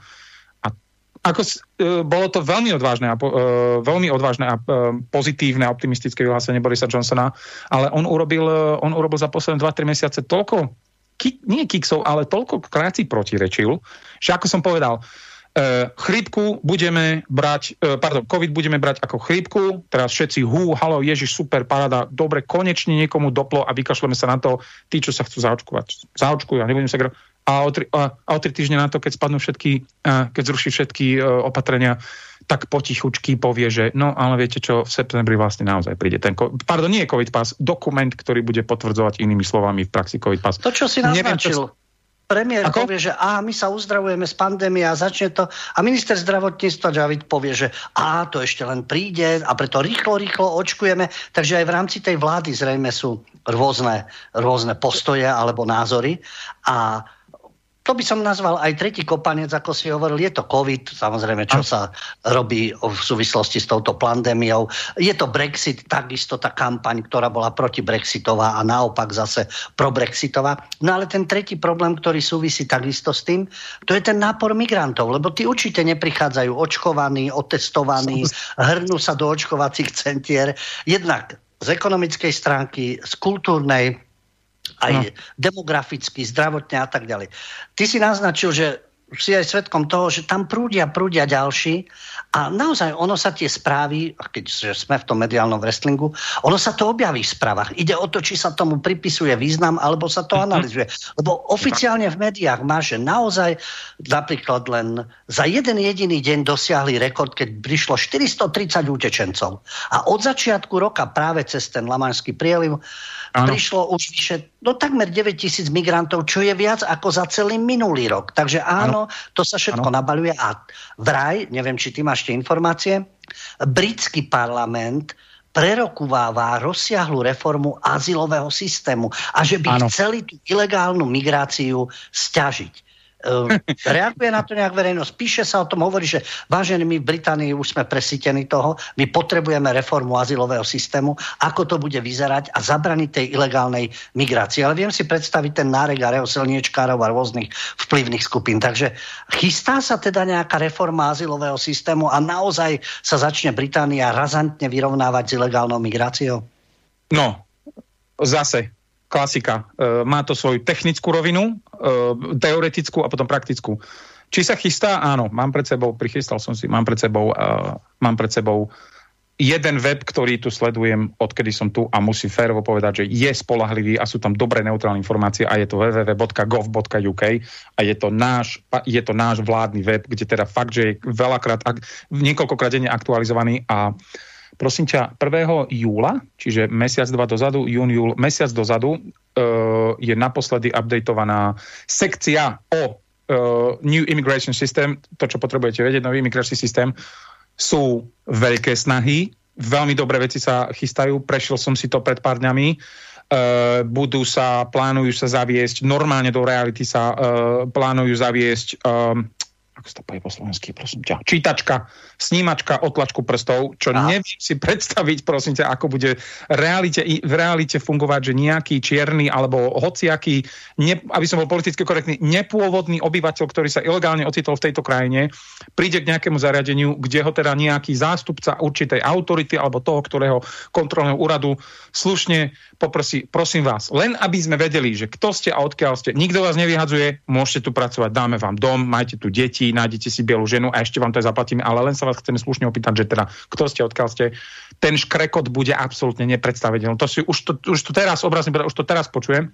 Ilegálna imigrácia sa samozrejme deje a odpoveď na tvoju otázku, venuje sa tomu niekto, to je ťažko, to ja neviem. To neviem, pretože takto v médiách to nevidno, pretože čuduj sa svete, ilegálna imigrácia ako veľa iných rôznych aspektov a v jednoduchosti povedané niečoho, s čím sme sa každý deň stýkali, ako napríklad normálna chrípka, obchody s orgánmi, znásilňovanie žien, týranie detí, rakovina, aj ilegálna imigrácia od dôb, od takzvaného, ako to Pavel Kamas nazval, od nového letopočtu, covidov letopočtu, všetko toto zmizlo. A samozrejme v praxi to nezmizlo, existuje to, len sa tomu nikto nevenuje, pretože všetci majú pomútené mysle touto covidodebilitou, ktorá, ako vidíme, neutícha.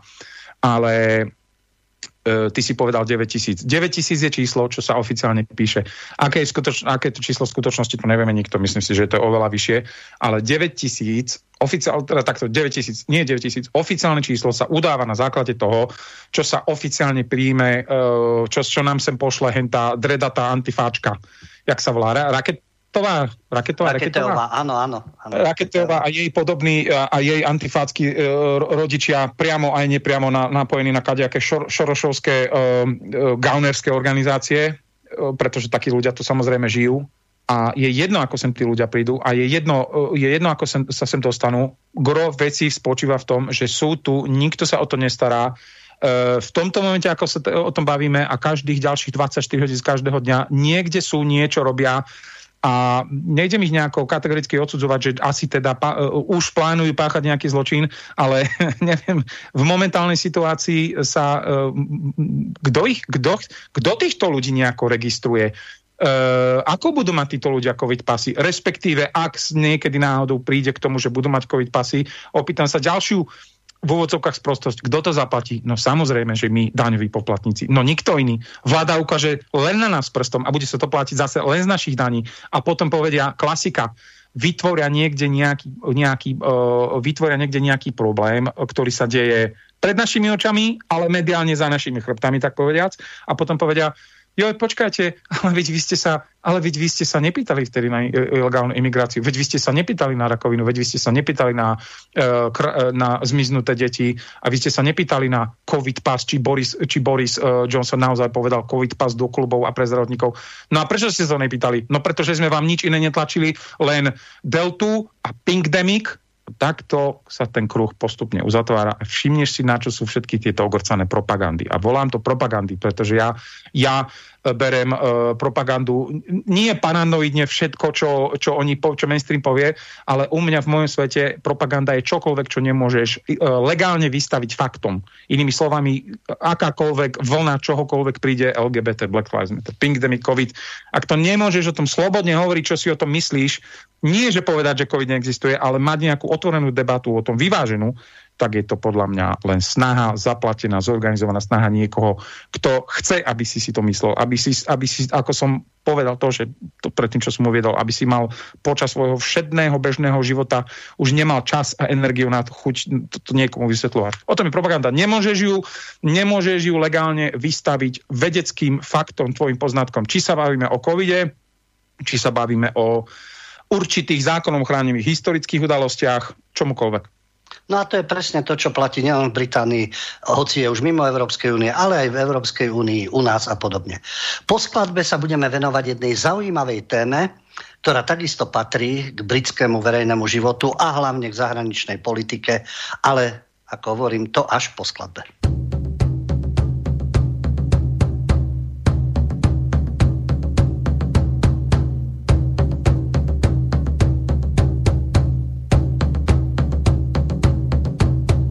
Заиграйте громче гармонии, я спою о русском Тимоне. Из души веселье льется, песенка Тимонию зовется.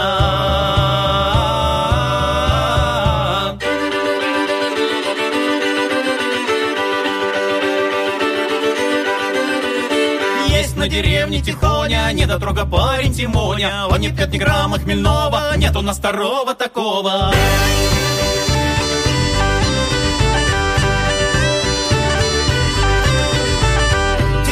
Тимонюшка, кучерявая головушка.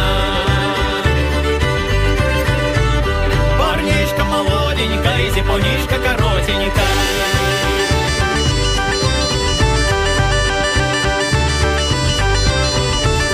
Тимоня мужик молодой, зарос до ушей бородой. 3 года сидел на печи, нагрел до бела кирпичи.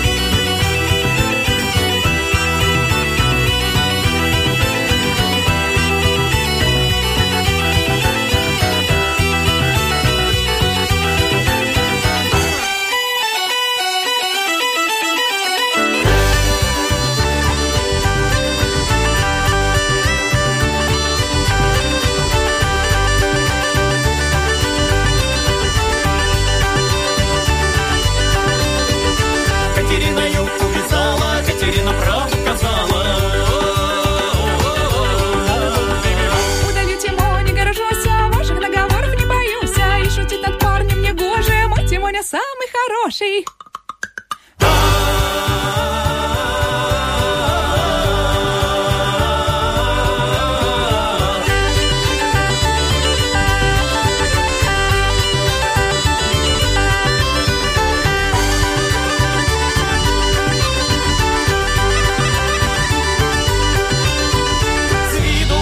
Тихоня, вот наш русский Тимоня. Если беда вдруг случится, он никого не боится.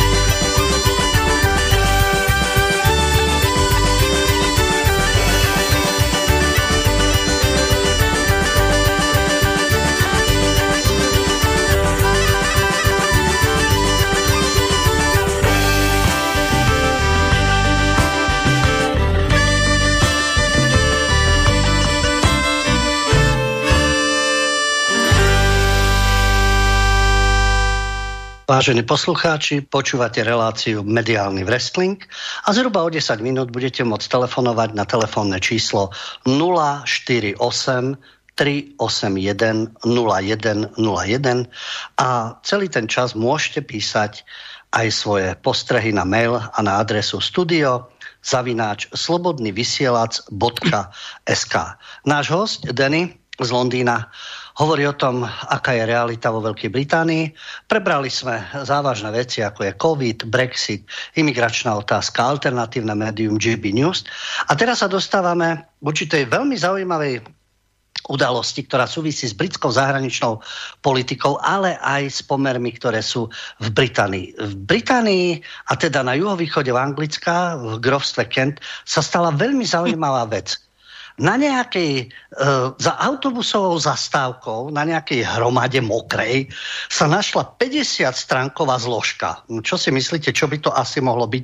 No predstavte si, že to bola zložka tajných dokumentov britského ministerstva obrany, pohodená za autobusovou zastávkou, len tak. A tam boli detailné informácie vojenské o britskom torpedoborci Defender, ktorý bol v blízkosti Krymu, tam provokovali Rusov až tak, že ruská pohraničná stráž vypálila výstražné výstrely na tento britský torpedoborec, ktorý plával pri brehoch Krymského poloostrova.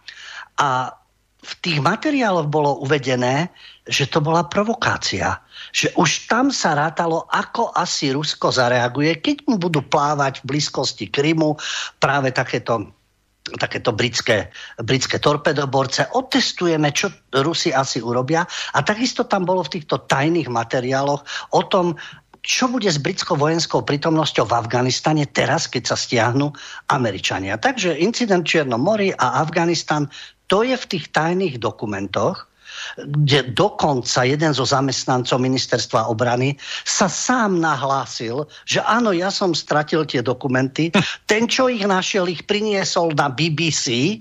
Čudné, že tam neboli ruskí agenti a že nejakí čínsky hackeri alebo čo, že by sa k tomu dostali. Takto za zastávkou sa to našlo a čo je zaražajúce. Teda ja si kladiem tú otázku, možno ty, Danny, budeš vedieť viac. To bol naozaj nejaký hlupák z ministerstva obrany, ktorý tak dôležitý materiál stratil, oznámil to a ďalší vzorný občan to doniesol BBC, alebo to bol nejaký zámer insidera a teraz to hrajú, aby sa ľudia dozvedeli o určitých veciach a zámerne to bolo takto podhodené.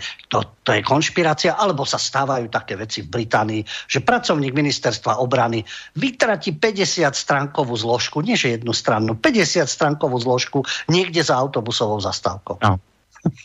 Čo si o tom myslia? Ja neviem, rozoberalo sa to v britských médiách. Naozaj, čo si o tom myslia Briti, alebo čo bolo v médiách? No, nerobím si ilúzie.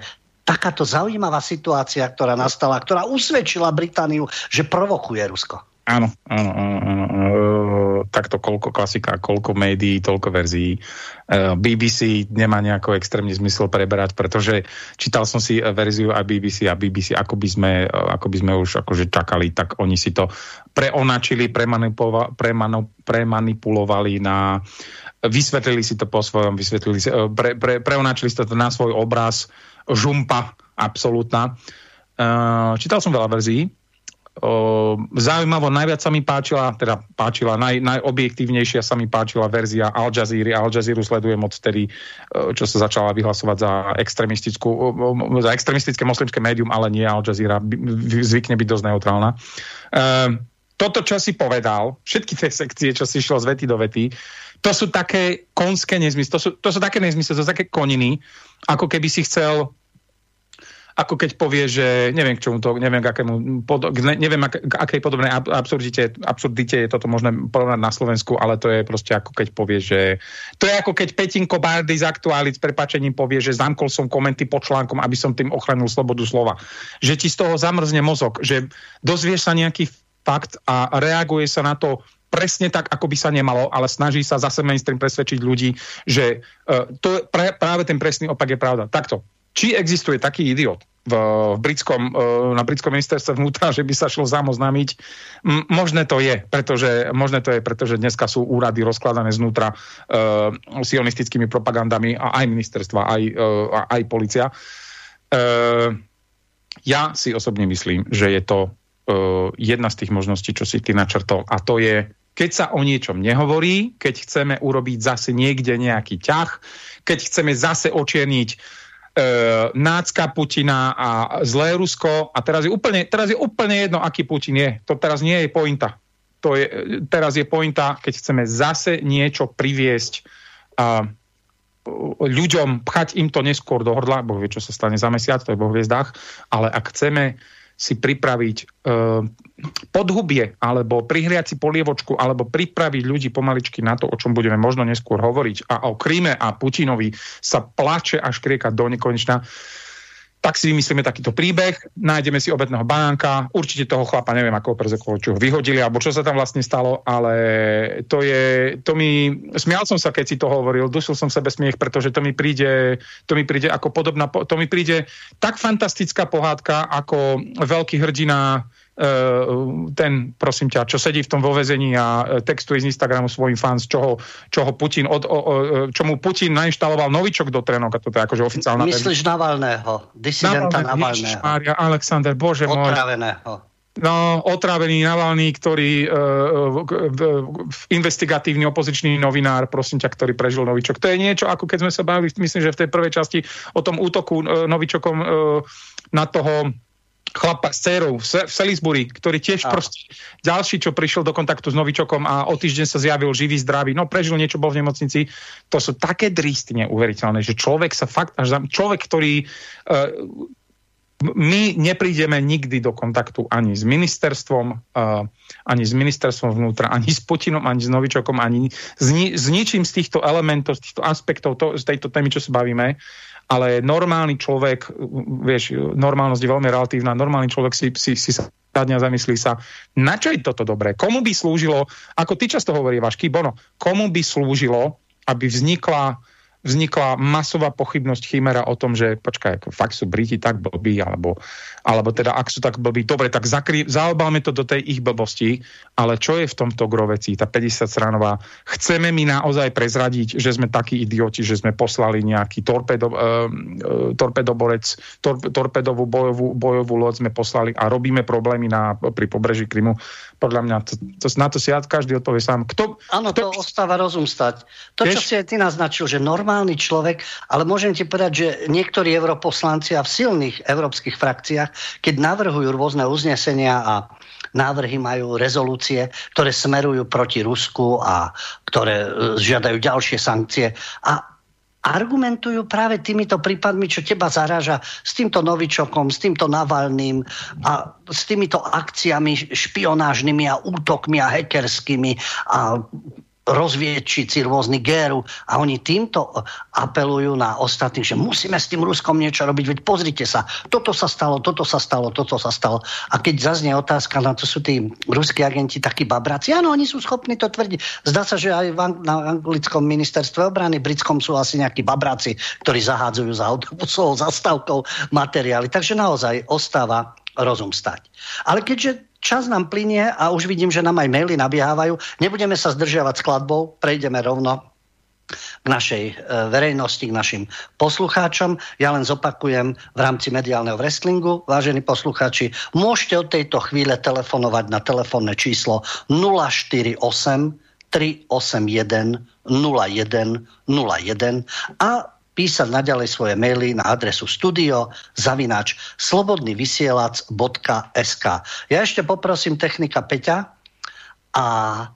aby nás upozornil, keď bude telefonát, že ten má prednosť pred mailami a okamžite reagujeme na telefonát. Začneme teda mailami. Prvým mailom.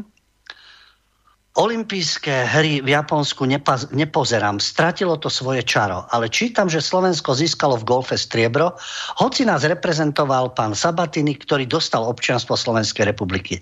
Ale tá tuposť, že špecialista na symboly fašizmu si všimol, že má na ruke vytetované, čo je znakom rasizmu, že sa tým budú zaoberať, keď sa vráti z olympijských hier. Jeho manželka povedala, že je to úplná hlúposť, lebo sú to 3L a nie 3 sedmičky a vysvetlila presne, čo to znamená, lebo to má aj ona vytetované. Hlúposť toho špecialistu je neskutočná. Keby boli olympijské hry v hlúposti, tak by skončil na stupni víťazov. S pozdravom, Boris.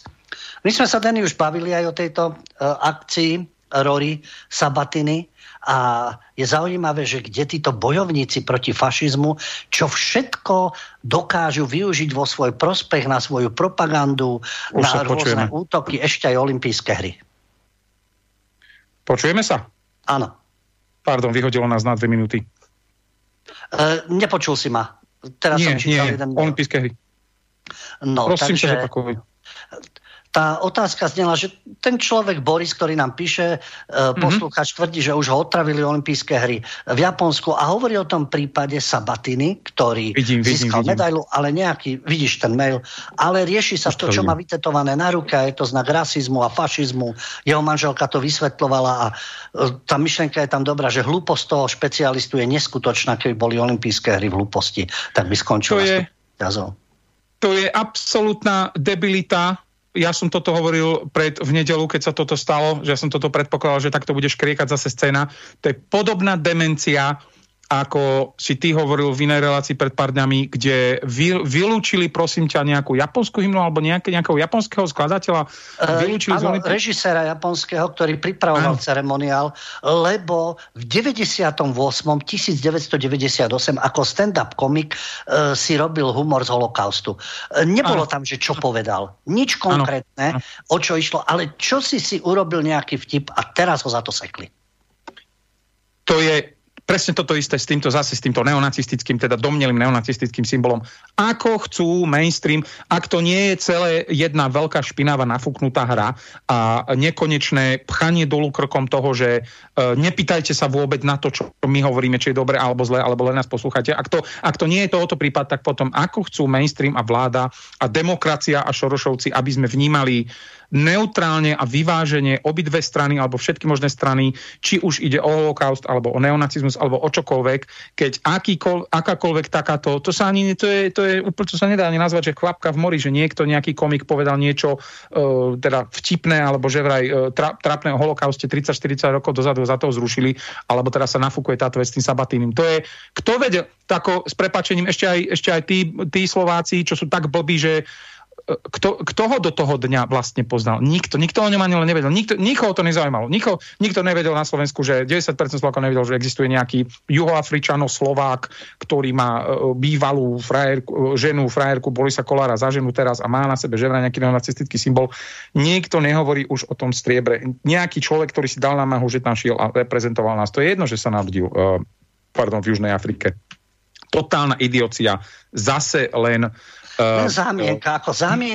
Tu je množstvo problémov, ktoré sa týkajú či už Slovenska alebo zahraničia, takisto športu, takisto tej atmosfére, v ktorej sú olympijské hry, ale vždy je nejaká zámienka a riešiť neustále problematiku ultrapravice, fašizmu. Oni sami zavádzajú ten svoj liberálny fašizmus, ale budú riešiť a odhľadnúť od toho, čo má Sabatini, či sú to L-ka, či sú to 3 sedmičky, či je to afrikánske hnutie, aký je to symbol, nie je to symbol, ale pozrieť sa na realitu v Juhoafrickej republike, čo sa tam deje, aký je černošský apartheid, čo sa deje bielým farmárom a aké zverstvá násilie sa používa voči nim. Tí, ktorí zásobovali celú krajinu potravinami, zásobovali aj ďalšie časti Afriky a vytvorili hospodársku prosperitu a neustále znevažovať všetko toto ešte aj prostredníctvom športu a hráča golfu. A to je opäť hlavná mediálna žumpa. Kto si chce o Juhoafrickej republike pozrieť, to je samostatná téma na dlhé hodiny, ale kto si to chce pozrieť, nech si o tom naštuduje oficiálne dostupné informácie, ktoré okrem iného spomínajú, že Robert Mugabe a Nelson Mandela, veľkí tí černošskí teroristi, najväčší rasisti na svete, boli trénovaní Mossadom, nikým iným, ktorý tam napichol agentov, pretože nazvite ma konšpirátorom, pretože sa Juhoafrickej republike začalo príliš dariť, keď tam bieli ľudia všetko doniesli, dizajn, kultúru, architektúru a príliš sa im začalo dariť, tak si povedali hošani z Mossadu, že trošku zamiešajú karty. A toto sa tam dosadili si cez akože slobodné, samozrejme akože demokratické voľby Mugabeho, vytrenovaného Mossadom, takisto aj Mandelu a stalo sa tam, čo sa tam stalo. Ale tam sa deje dekády, tam týrajú bielých farmárov, sekajú ich na kusy, znásilňujú ženy, bália deti. To je grc, čo sa tam deje. Viem to, sú dostupné informácie, sú autentické informácie, je toho plný internet, roky sa to deje a niekto sa zaoberá nejakým znakom a rieši afrikánske hnutie, lebo on je, hovoríme konkrétne, to je známy investigatívny bloger, pečený, varený v SME a v Týždni, Bránik. Však. Ježišmária, to je. Ktorý napíše traktát, čo on všetko zistil o fašizme a podobne. Máme telefon. Dajme. Dobrý večer, prajem, počujeme sa? Áno, dobrý večer. Dobrý večer. Chcel by som sa opýtať, prosím sa, že v tej Británii, ako to vyzerá s tou aplikáciou, že neviem, ako sa presne volá, že ideš na tých 10 dní do karantény, že či sú s tým tí Briti tak akože v pohode uzrozumení, či im to nevadí, že teda klikni mi nejaký telefón, že ping, idem 10 dní do karantény a on sa zoberie a ja som 10 dní v karanténe, čo niekto nebúri, či teda majú nejaké problémy, ale ako to vlastne teda tam berú tí samotní Briti. A potom ešte jeden dotaz, že ako je to teraz s tou aktivistkou, to BLM, čo je tu tí vlastník postrelili do hlavy, lebo to bolo strašne medializované, ako bola na nejakom tom party a že rasistický útok a potom zistili, že to nie je rasistický útok a potom to všetko zmlklo, že ako je to s tým teraz nejakú informáciu. Ďakujem. Tak poď, Denny, to sú otázky na teba priamo z britskej scény. Pinkdemic je téma, ktorú sme dneska na začiatku veľmi, veľmi detálne prebrali. Myslím, že takže pánovi odporúčam si vypočuť zo záznamu a teda v dvoch, troch slovách je to podľa mňa len ďalšia propaganda, ďalší umelo vyvolaný ťah a sú s tým obrovské problémy a podľa mňa zámer bol vytvoriť ekonomický prieser s prepáčením, ale nakoniec to nevyšlo. No a Sasha Johnson, veľká teda akože Black Lives Matter aktivistka, to bolo myslím, že máj, na začiatku júna, ktorú teda strelili 4 čierni pri nejakej roztržke. Niekde, myslím, že vonku niekde v južnom Londýne, neviem, či to bol Battersea alebo Peckham a Peckham je absolútne... Áno, práve, že to bolo v takej ich štvrti, na ich party. A vymýšľali si, že to bolo aj z politických dôvodov. Pomaly už hľadali bielých rasistov. Samozrejme, šmária, veď vždy, keď čierni zaútočia na bielých alebo čierni zaútočia na čiernych, tak nikdy nejde o rasu, vždy ide o politicky korektné dôvody. Klamal by som, keby som povedal, že viem, čo s ňou je, prestal som to sledovať, neviem, či prežila alebo nie, ale ja sa zase na to pozerám z trošku takého väčšieho obrazu a vnímam gro veci. Skutočnosť, že už len to, že sa na to niekto pýta, znamená to, že médiá o tom zázračne nehovoria. Áno, ani ja som nezaregistroval a snažím sa monitorovať rôzne zdroje a o tomto prípade to len zaznelo, že áno, toto všetko písala, tie nenávistné veci protibelovské na internet. Teraz došlo k tomu, k čomu došlo, ale z ich vlastných, ako oni hovoria, bratia a sestry, medzi ich bratmi a sestrami afro k tomu došlo. A už je ticho, pretože zrejme sa asi odhalilo, že to bolo v ich komunite a keby našli nejakého bieleho útočníka, no to si myslím, že to by boli úvodníky, to by boli dokumenty, to by bolo vo všetkých agentúrach. Ale keďže našli, že medzi čiernymi bratmi a sestrami sa likvidujú nepričetne a pre banálne dôvody, tak asi je preto o tom ticho.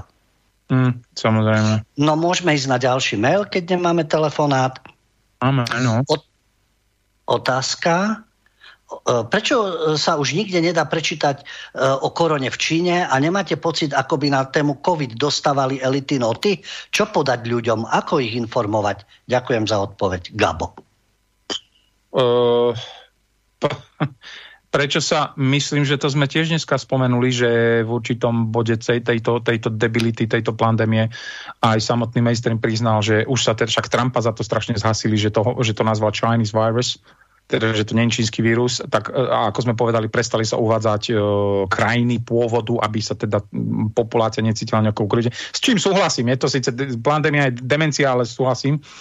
A či dostávajú elity noty na tému COVID?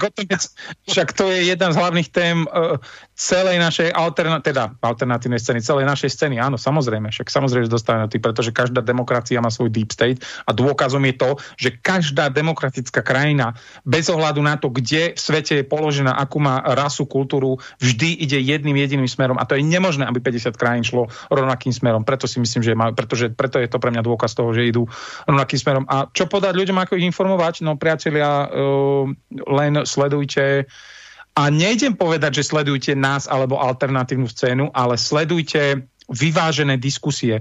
Kľudne čítajte denník, ak chcete, alebo pozerajte Markízu, ale doprajte si z každého rožku trošku. A nejdem ani hovoriť, že obidva brehy, lebo tých brehov je viac, tých strán je viac.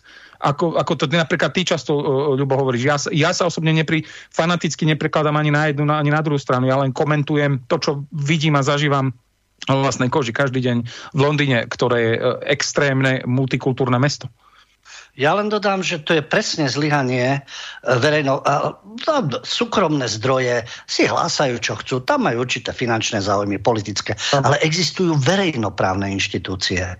Takisto ako je BBC, takisto u nás RTVS a tí by mali plniť tú informačnú a objektívnu úlohu, aby ten človek, ktorý je vyťažený svojou činnosťou, veď my si platíme z koncesionárskych poplatkov a z našich daní verejnoprávne zdroje. Či je to agentúra, či je to televízia, či je to rozhlas. Oni sa celý deň venujú, 24 hodín rozdelené sú služby, aby sa dostali k informáciám, aby odhaľovali určité veci, aby kontrolovali moc a podobne.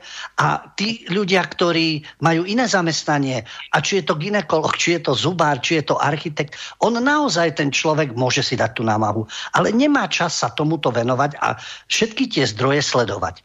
A teraz to je tá strata dôvery, že tí ľudia, ktorí nepracujú v informačnej sfére, nepracujú s informáciami, tak isto ako očakávame, lekár ma výborne zoperuje.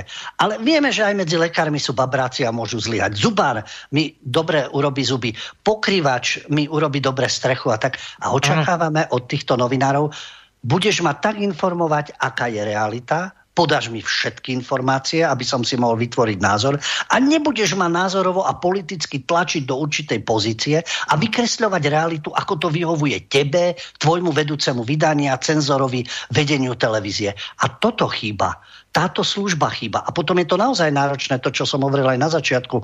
Máš prácu, ktorej sa venuješ, ak ju nechceš odflákať, ale chceš zodpovedne a chceš v nej aj odborne rásť. Máš rodinu, máš deti, máš aj určité záujmy. No a ten deň má len tých 24 hodín a potrebuješ aj spať. Takže naozaj sledovať aj médiá jedného prúdu, aj médiá druhého prúdu. Porovnávať, pokiaľ to má niekto ako hobby, je to fajn. Je to v poriadku. Ale musí si fakt s tým časom veľmi pracne narábať a postupne si vytvárať určitú dôveru, že toto médium považujem za spoľahlivé, toto považujem za nespoľahlivé. Je to na každom z nás. Ja len hovorím, že je tu to, čo som aj hovoril, do koho dáva Európsky parlament peniaze, Európska únia, akým médiám, aj agentúram oficiálnym, aby čo pretláčali, aké myšlienky. Ak nemáme telefon, môžeme pokračovať ďalej. Takže je to, preto je tá nedôvera. To je zlyhanie verejnej služby, zlyhanie politikov, zlyhanie hlavného mediálneho prúdu, keď informuje tak, ako informuje. No, máme tu ďalšiu otázku. Máme telefonát ďalší? Nie, nemáme. Ja nevidím nič. Tak, dobrý večer, mal by som takúto otázku. Keď bola u nás von der Leyenová, tak sa pozdravila s Čaputovou, zvok Barbie, s prezidentkou, rukami prekryženými na hrudi. Niektorí to interpretovali ako slobodomurársky pozdrav. Čo podľa vás tento pozdrav znamená?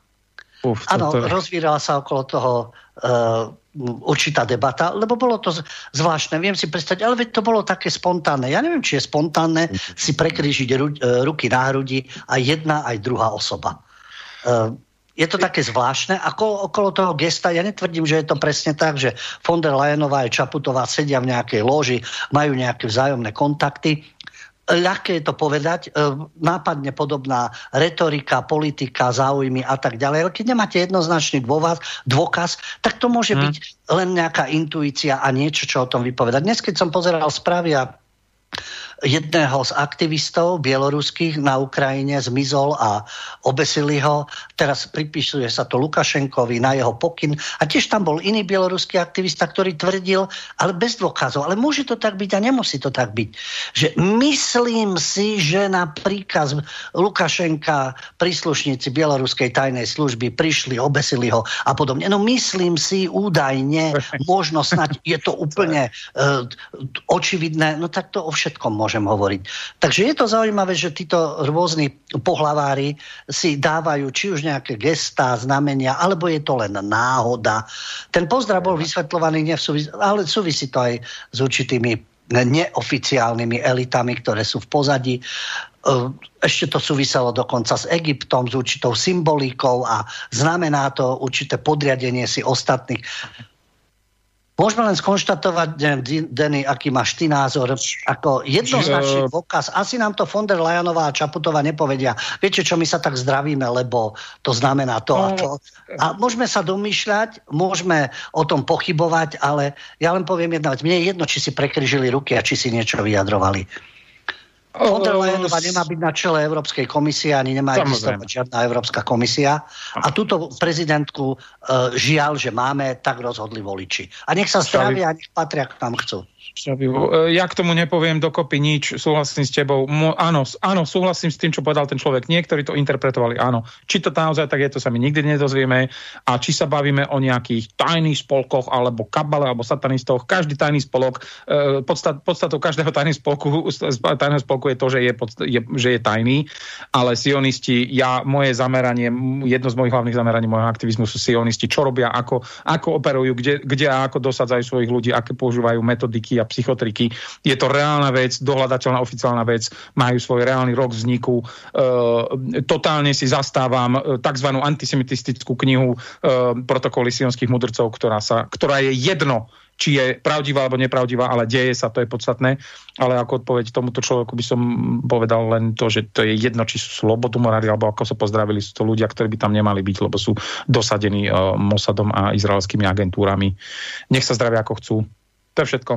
No, tak tým pádom si jasne zaradený do určitého tábora po týchto vyjadreniach, lebo to je ten najtenší ľad. Ako môžeme polemizovať multikulty, BLM, COVID, Brexit, Európska únia, ale ako náhle prejdeš na túto vyvolenú obec, etnicky, nábožensky a po každej stránke a tam chýba otvorená debata, lebo šikovne boli prijaté paragrafy. Ale na všetko by sme mohli prijať paragrafy. Aj na znevažovanie. No je síce paragraf hanobenie rasy, národa, presvedčenia, ale ten sa uplatňuje úplne inak. Aj keď niekto hanobí Slovákov, Slovanov, Rusov, voči nim je dovolené čokoľvek, výrazy akékoľvek, ktoré sa používajú, urážky a tak ďalej. A máme telefon, nech sa páči. Najmä.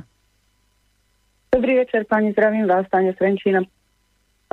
Ja by som sa len k Rorymu chcela vyjadriť, že teda neviem, že čo sa tu deje, ale každopádne každému sportovcovi by bolo vhodné zagratulovať k tomu, že získal medailu na olympiáde, to je jedna vec. A druhá vec pre všetkých tých, čo ho hejtujú, tak možno by si mohli zistiť, že čo je Orania a ako sa žije bielým ľuďom v Juhoafrickej republike, potom by možno zmenili názor. Páni, ďakujem, pekný večer prajem. Ďakujeme. Naša poslucháčka, a ja si myslím, že drvivá väčšina našich poslucháčov sú rozhľadení ľudia a práve preto to, čo sme aj my naznačili, zaoberaj sa tam nejakým tetovaním, skúmaj minulosť toho človeka, pozri sa na realitu v tej krajine, prečo tam existujú. To je jedno, či to má na tej ruke, či nie, či sú to 3 sedmičky, či je to afrikánske hnutie, či sú to 3 LK, skúmanie týchto záležitostí.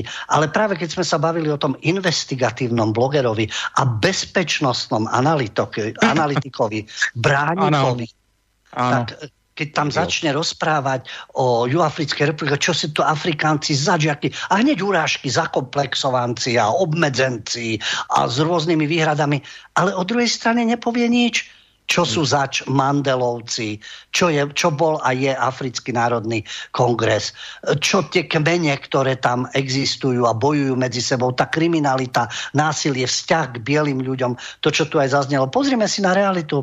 Ešte keď boli majstrovstvá sveta vo futbale, čo sa všetko dialo, aké opatrenia boli a takisto tvrdili, a veď o nič nejde. A tí futbalisti boli strážení ako vo výnimočnom stave, presne určené, kde, kam môžeš ísť.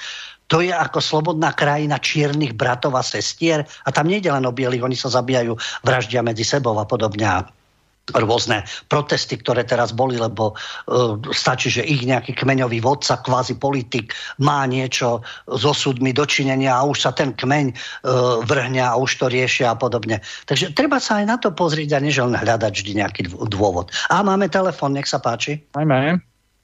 Dobrý večer, prajem obidvoch vás pozdravujem. Dobrý večer. Chcel by som povedať názor na to Bielorusko a na tieto veci. Veď pozrite sa, je olympiáda.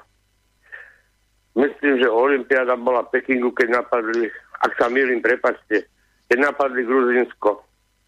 Áno. Na každý jeden, priebehu každej jednej olympiády je nejaká politická záležitosť. Na Rusov to už neplatí. Rusi si to vyvalovali, pretože majú teplaky, alebo tie úbory majú vo svojich farbách. Hrá tam nejaká, ani nie hymna, ale tá Čajkovského skladba. To sa im už nepáčilo. Keď Rusi vyhrajú tak, a majú veľa medailí, tak už dopujú, iní nedopujú. A čo sa týka Bieloruska, to bolo si treba kopnúť, že olympiáda. Pozrite sa, čo spravila tá mladá. Nikto o nej nevedel, ani ja som nepočul a zaujímam sa o šport, čo to je za športovkyňa. Prvý raz som o nej počul. Samozrejme, Bielorusi jej brania, zle jej robili. Teraz Bielorusi obesili tam toho pána v tom parku. Áno. A čo ak to bola ukrajinská tajná služba a potrebovali si kopnúť? To je taký môj názor, ako napíše ten novinár, alebo čo uverejní mainstream. No jednoducho si treba kopnúť do Bielorusov, do Rusov, možno aj do Číňanov. To je jedna vec. A druhá vec, ten Sabatini, tu sa vôbec nejedná o Sabatiniho. Tu sa jedná o to, že sa získala medála pre Slovensko. A to treba zdehonestovať, lebo Slováci nesmú byť úspešní, musia ich ubiť do zeme, musia ich zadúpať, niekomu vadí, že tam bola slovenská hymna, slovenský znak a slovenská štátna vlajka. A že to bol Sabatini, no tak bol to Sabatini, tak bolo si treba pozrieť, že aké má tetovanie. To máte ako s tým Kotlebovým číslom, kde som dovtedy nevedel, že také číslo niečo existuje, zrazu má ísť natvrdo sedieť. To jednoducho, to je mainstream, to je nadnárodná záležitosť, globálna záležitosť. No a my to pekne trpíme, dívame sa a s prepáčením, že tak poviem, ovce sa na to bavia. No, tak ja vám želám všetko dobré, robíte dobrú vec, držím vám palce, budem vás počúvať. Dobrú noc. Ďakujeme. Tento náš poslucháč opäť naznačil tie veci, ktoré sa dejú. Samozrejme, že sú provokácie, samozrejme, že sú akcie pod falošnou zástavou, false flag. To sa robí v histórii. Opäť páchajú to tí, ktorí sa vždy bijú do prs, aké sú neviniatka. Izrael to robil už Američanom v súvislosti s Libanonom a podobne, že zaútočili na americkú loď. A to sú spojenci a urobia si to.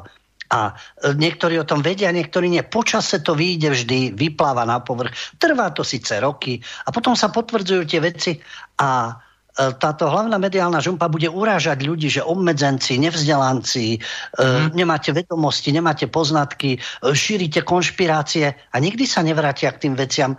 Aha, prečo sa potvrdila táto udalosť? Prečo sa potvrdila táto záležitosť politická? A potom znovu to hovorím, tu je tá strata dôvery. Môže mi tam písať Bránik, Hanzelová, Kovačič, čo chcú a nie je to tak a nie sú na to dôkazy a my máme tieto dôkazy, ale sústavne a systematicky sa klame. A to je jedno, či je to ruský svet, čínsky svet, západný svet. A práve preto, prečo máme nejaký dôvod dôverovať týmto veciam, keď sme permanentne a sústavne klamaní, manipulovaní, podvádzaní a ovládaní. Oni nám povedia, že oni sú to demokratické slniečko. No, máme tu ešte jeden mail. Keďže nie je telefonát a čas nám plynie. Dobrý večer. Vo Francúzsku je už fašizmus úplne otvorený. Teta s rodinou išla z Londýna do Jugoslávie, išli cez Calais, známe to miesto. Na hranici sa ich pýtali, kam idú, koľko majú peňazí, na ako dlho idú a podobne. Keď prišla otázka, či sú zaočkovaní, nastal najväčší problém. Colnička ich otočila späť s tým, že na územie Francúzska nezaočkovaní nevstúpia. Že nech si idú kadiaľ chcú, ale cez Francúzsko určite nepôjdu. Tak sa teda otočili späť a počkali na inú hraničnú stráž. Čakali vyše 8 hodín, no našťastie cez ďalšiu stráž už bez problémov prešli. Keď boli migračné vlny, nekontrolovali, no buzerovanie slušných ľudí im je zjavne pochutí. Fakt na zamyslenie. Pozdravuje nás a vyjadruje podporu. David. No, ty si tiež hovoril o týchto skúsenostiach, čo sa týkajú Francúzska, Calais a podobne. Ale ako vidieť, aj tam sú rôzni ľudia, že iná kontrola to už takto neberie a to mali len šťastie, ale ten princíp, ty kultivovaný človek zarábajúci z turistických dôvodov, z rodinných, sa presúvaš po Európe a ty si kontrolovaný, povedané, áno, buzerovaný, preverovaný a tak ďalej. A imigranti a rôzne pochybné živly si tu chodia po Európe ako po korze a to je vraj v poriadku. To máme chápať. Ako naozaj je to na hlavu postavené. Mám to pred sebou, ešte raz som si to rýchlo preletel. Fascinuje ma tá arogancia.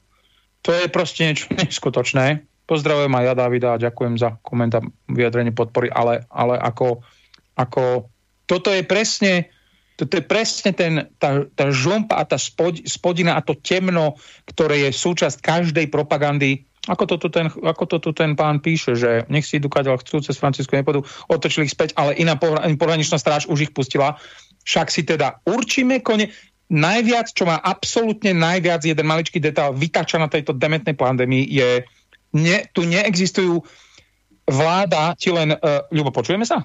Jasné, hovor smelo. Vláda nám, teda svojim obyvateľom, vláda každej demokratickej krajiny, len vytvára dokonalú ilúziu nejakých tých pravidiel. A hovorím, nejdem sa znova opakovať, čím sme všetkým prešli za posledný rok a pol. Hovoríme o tom, ale je potrebné hovoriť o tom nahlas, pretože tá druhá strana, ten zavádzajúci tábor, má obrovské možnosti, obrovský priestor, finančné, mediálne, podporu, aj zahraničnú, pochopiteľne, vládnu. Veď si pozrieme, minul som to tiež hovoril, oni všetko majú.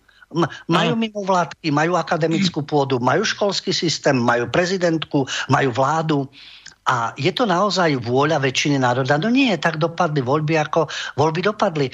Nie je kvórum na voľby. Ak príde 60%, ak príde 50%, a tí, ktorí tam sa zúčastnia a vytvoria zlepenec, tí vládnu. A polovička národa to nemusí brať ako šťastie, ale skôr ako nešťastie a krízu. Lenže potom treba chodiť voliť a zvoliť si takých zástupcov, ktorí prevalcujú túto, by som povedal, túto liberálnu degeneráciu. Ale to nie je len náš prípad, veď sa pozrime aj v západných krajinách, kto tam vládne. To je, ako povedal by som, nechcem povedať globálny problém, nebudem do toho.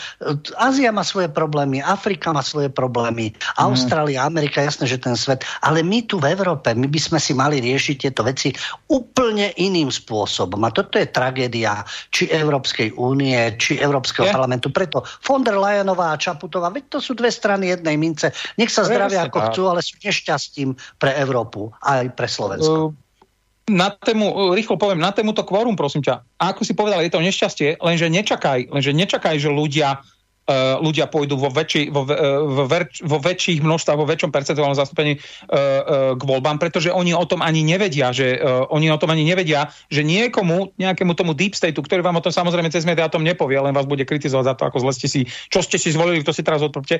Oni im o tom, toto nebude v médiách, nebude to hovoriť, prosím vás, nám vlastne vyhovuje, že ste neprišli voliť. A ešte k tomu ešte k tej arogancii, aby som dokončil tú prešlú tému, vytáča ma tá neistota, že oni všetky médiá a všetky vlády tu machrujú a tlakujú sa tu o tom, že ako tu sú, strašne musia platiť pravidlá, buďte zodpovední. A keď sa konečne dostaneme ako tak do nejakého bodu, kde si už aj ten najzaritejší, najslepejší slnečkár myslí, že dal som si obidve dávky, bude kľud, OK, bude normál, tak príde tretia vlna covidu, tá mutácia a tretia dávka očkovania. Ak už toto teraz niekto nevidí, a to je tá neistota, ktorú vzbudia oni v populácii, čo tým dosiahnu, to je jeden zo základných psychologických efektov.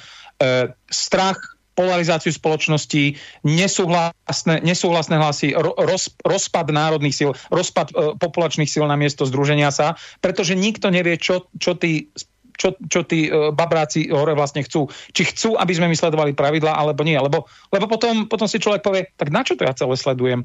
Na čo sa ja dávam 2-krát zaočkovať, keď prídem v realite, v praxi, v praktickom živote, ako tento pán tu píše, prídem na hranice, a to je jedno, či je to Francúzsko, prídem na nejaké hranice a mám zážitok na vlastnej koži, že niekto ma chce poslať domov naopak a druhý ma pustí. Prídeš domov s tým a na druhý deň sa zobudíš a povieš si, tak potom o čom toto celé je? Tak chcú nás len zmiasť, aby sme boli proste ticho a skákali, ako oni pískajú, alebo sa reálne dostaneme systematicky po nejakých oficiálnych krokoch, krok po kroku k nejakému zdárnemu koncu. Podľa mňa žiadny zdárny koniec neexistuje. A je to o tom udržiavať ľudí v strachu. Udržiavať ľudí strachu, manipulovať, rozoštvávať, a je to o moci.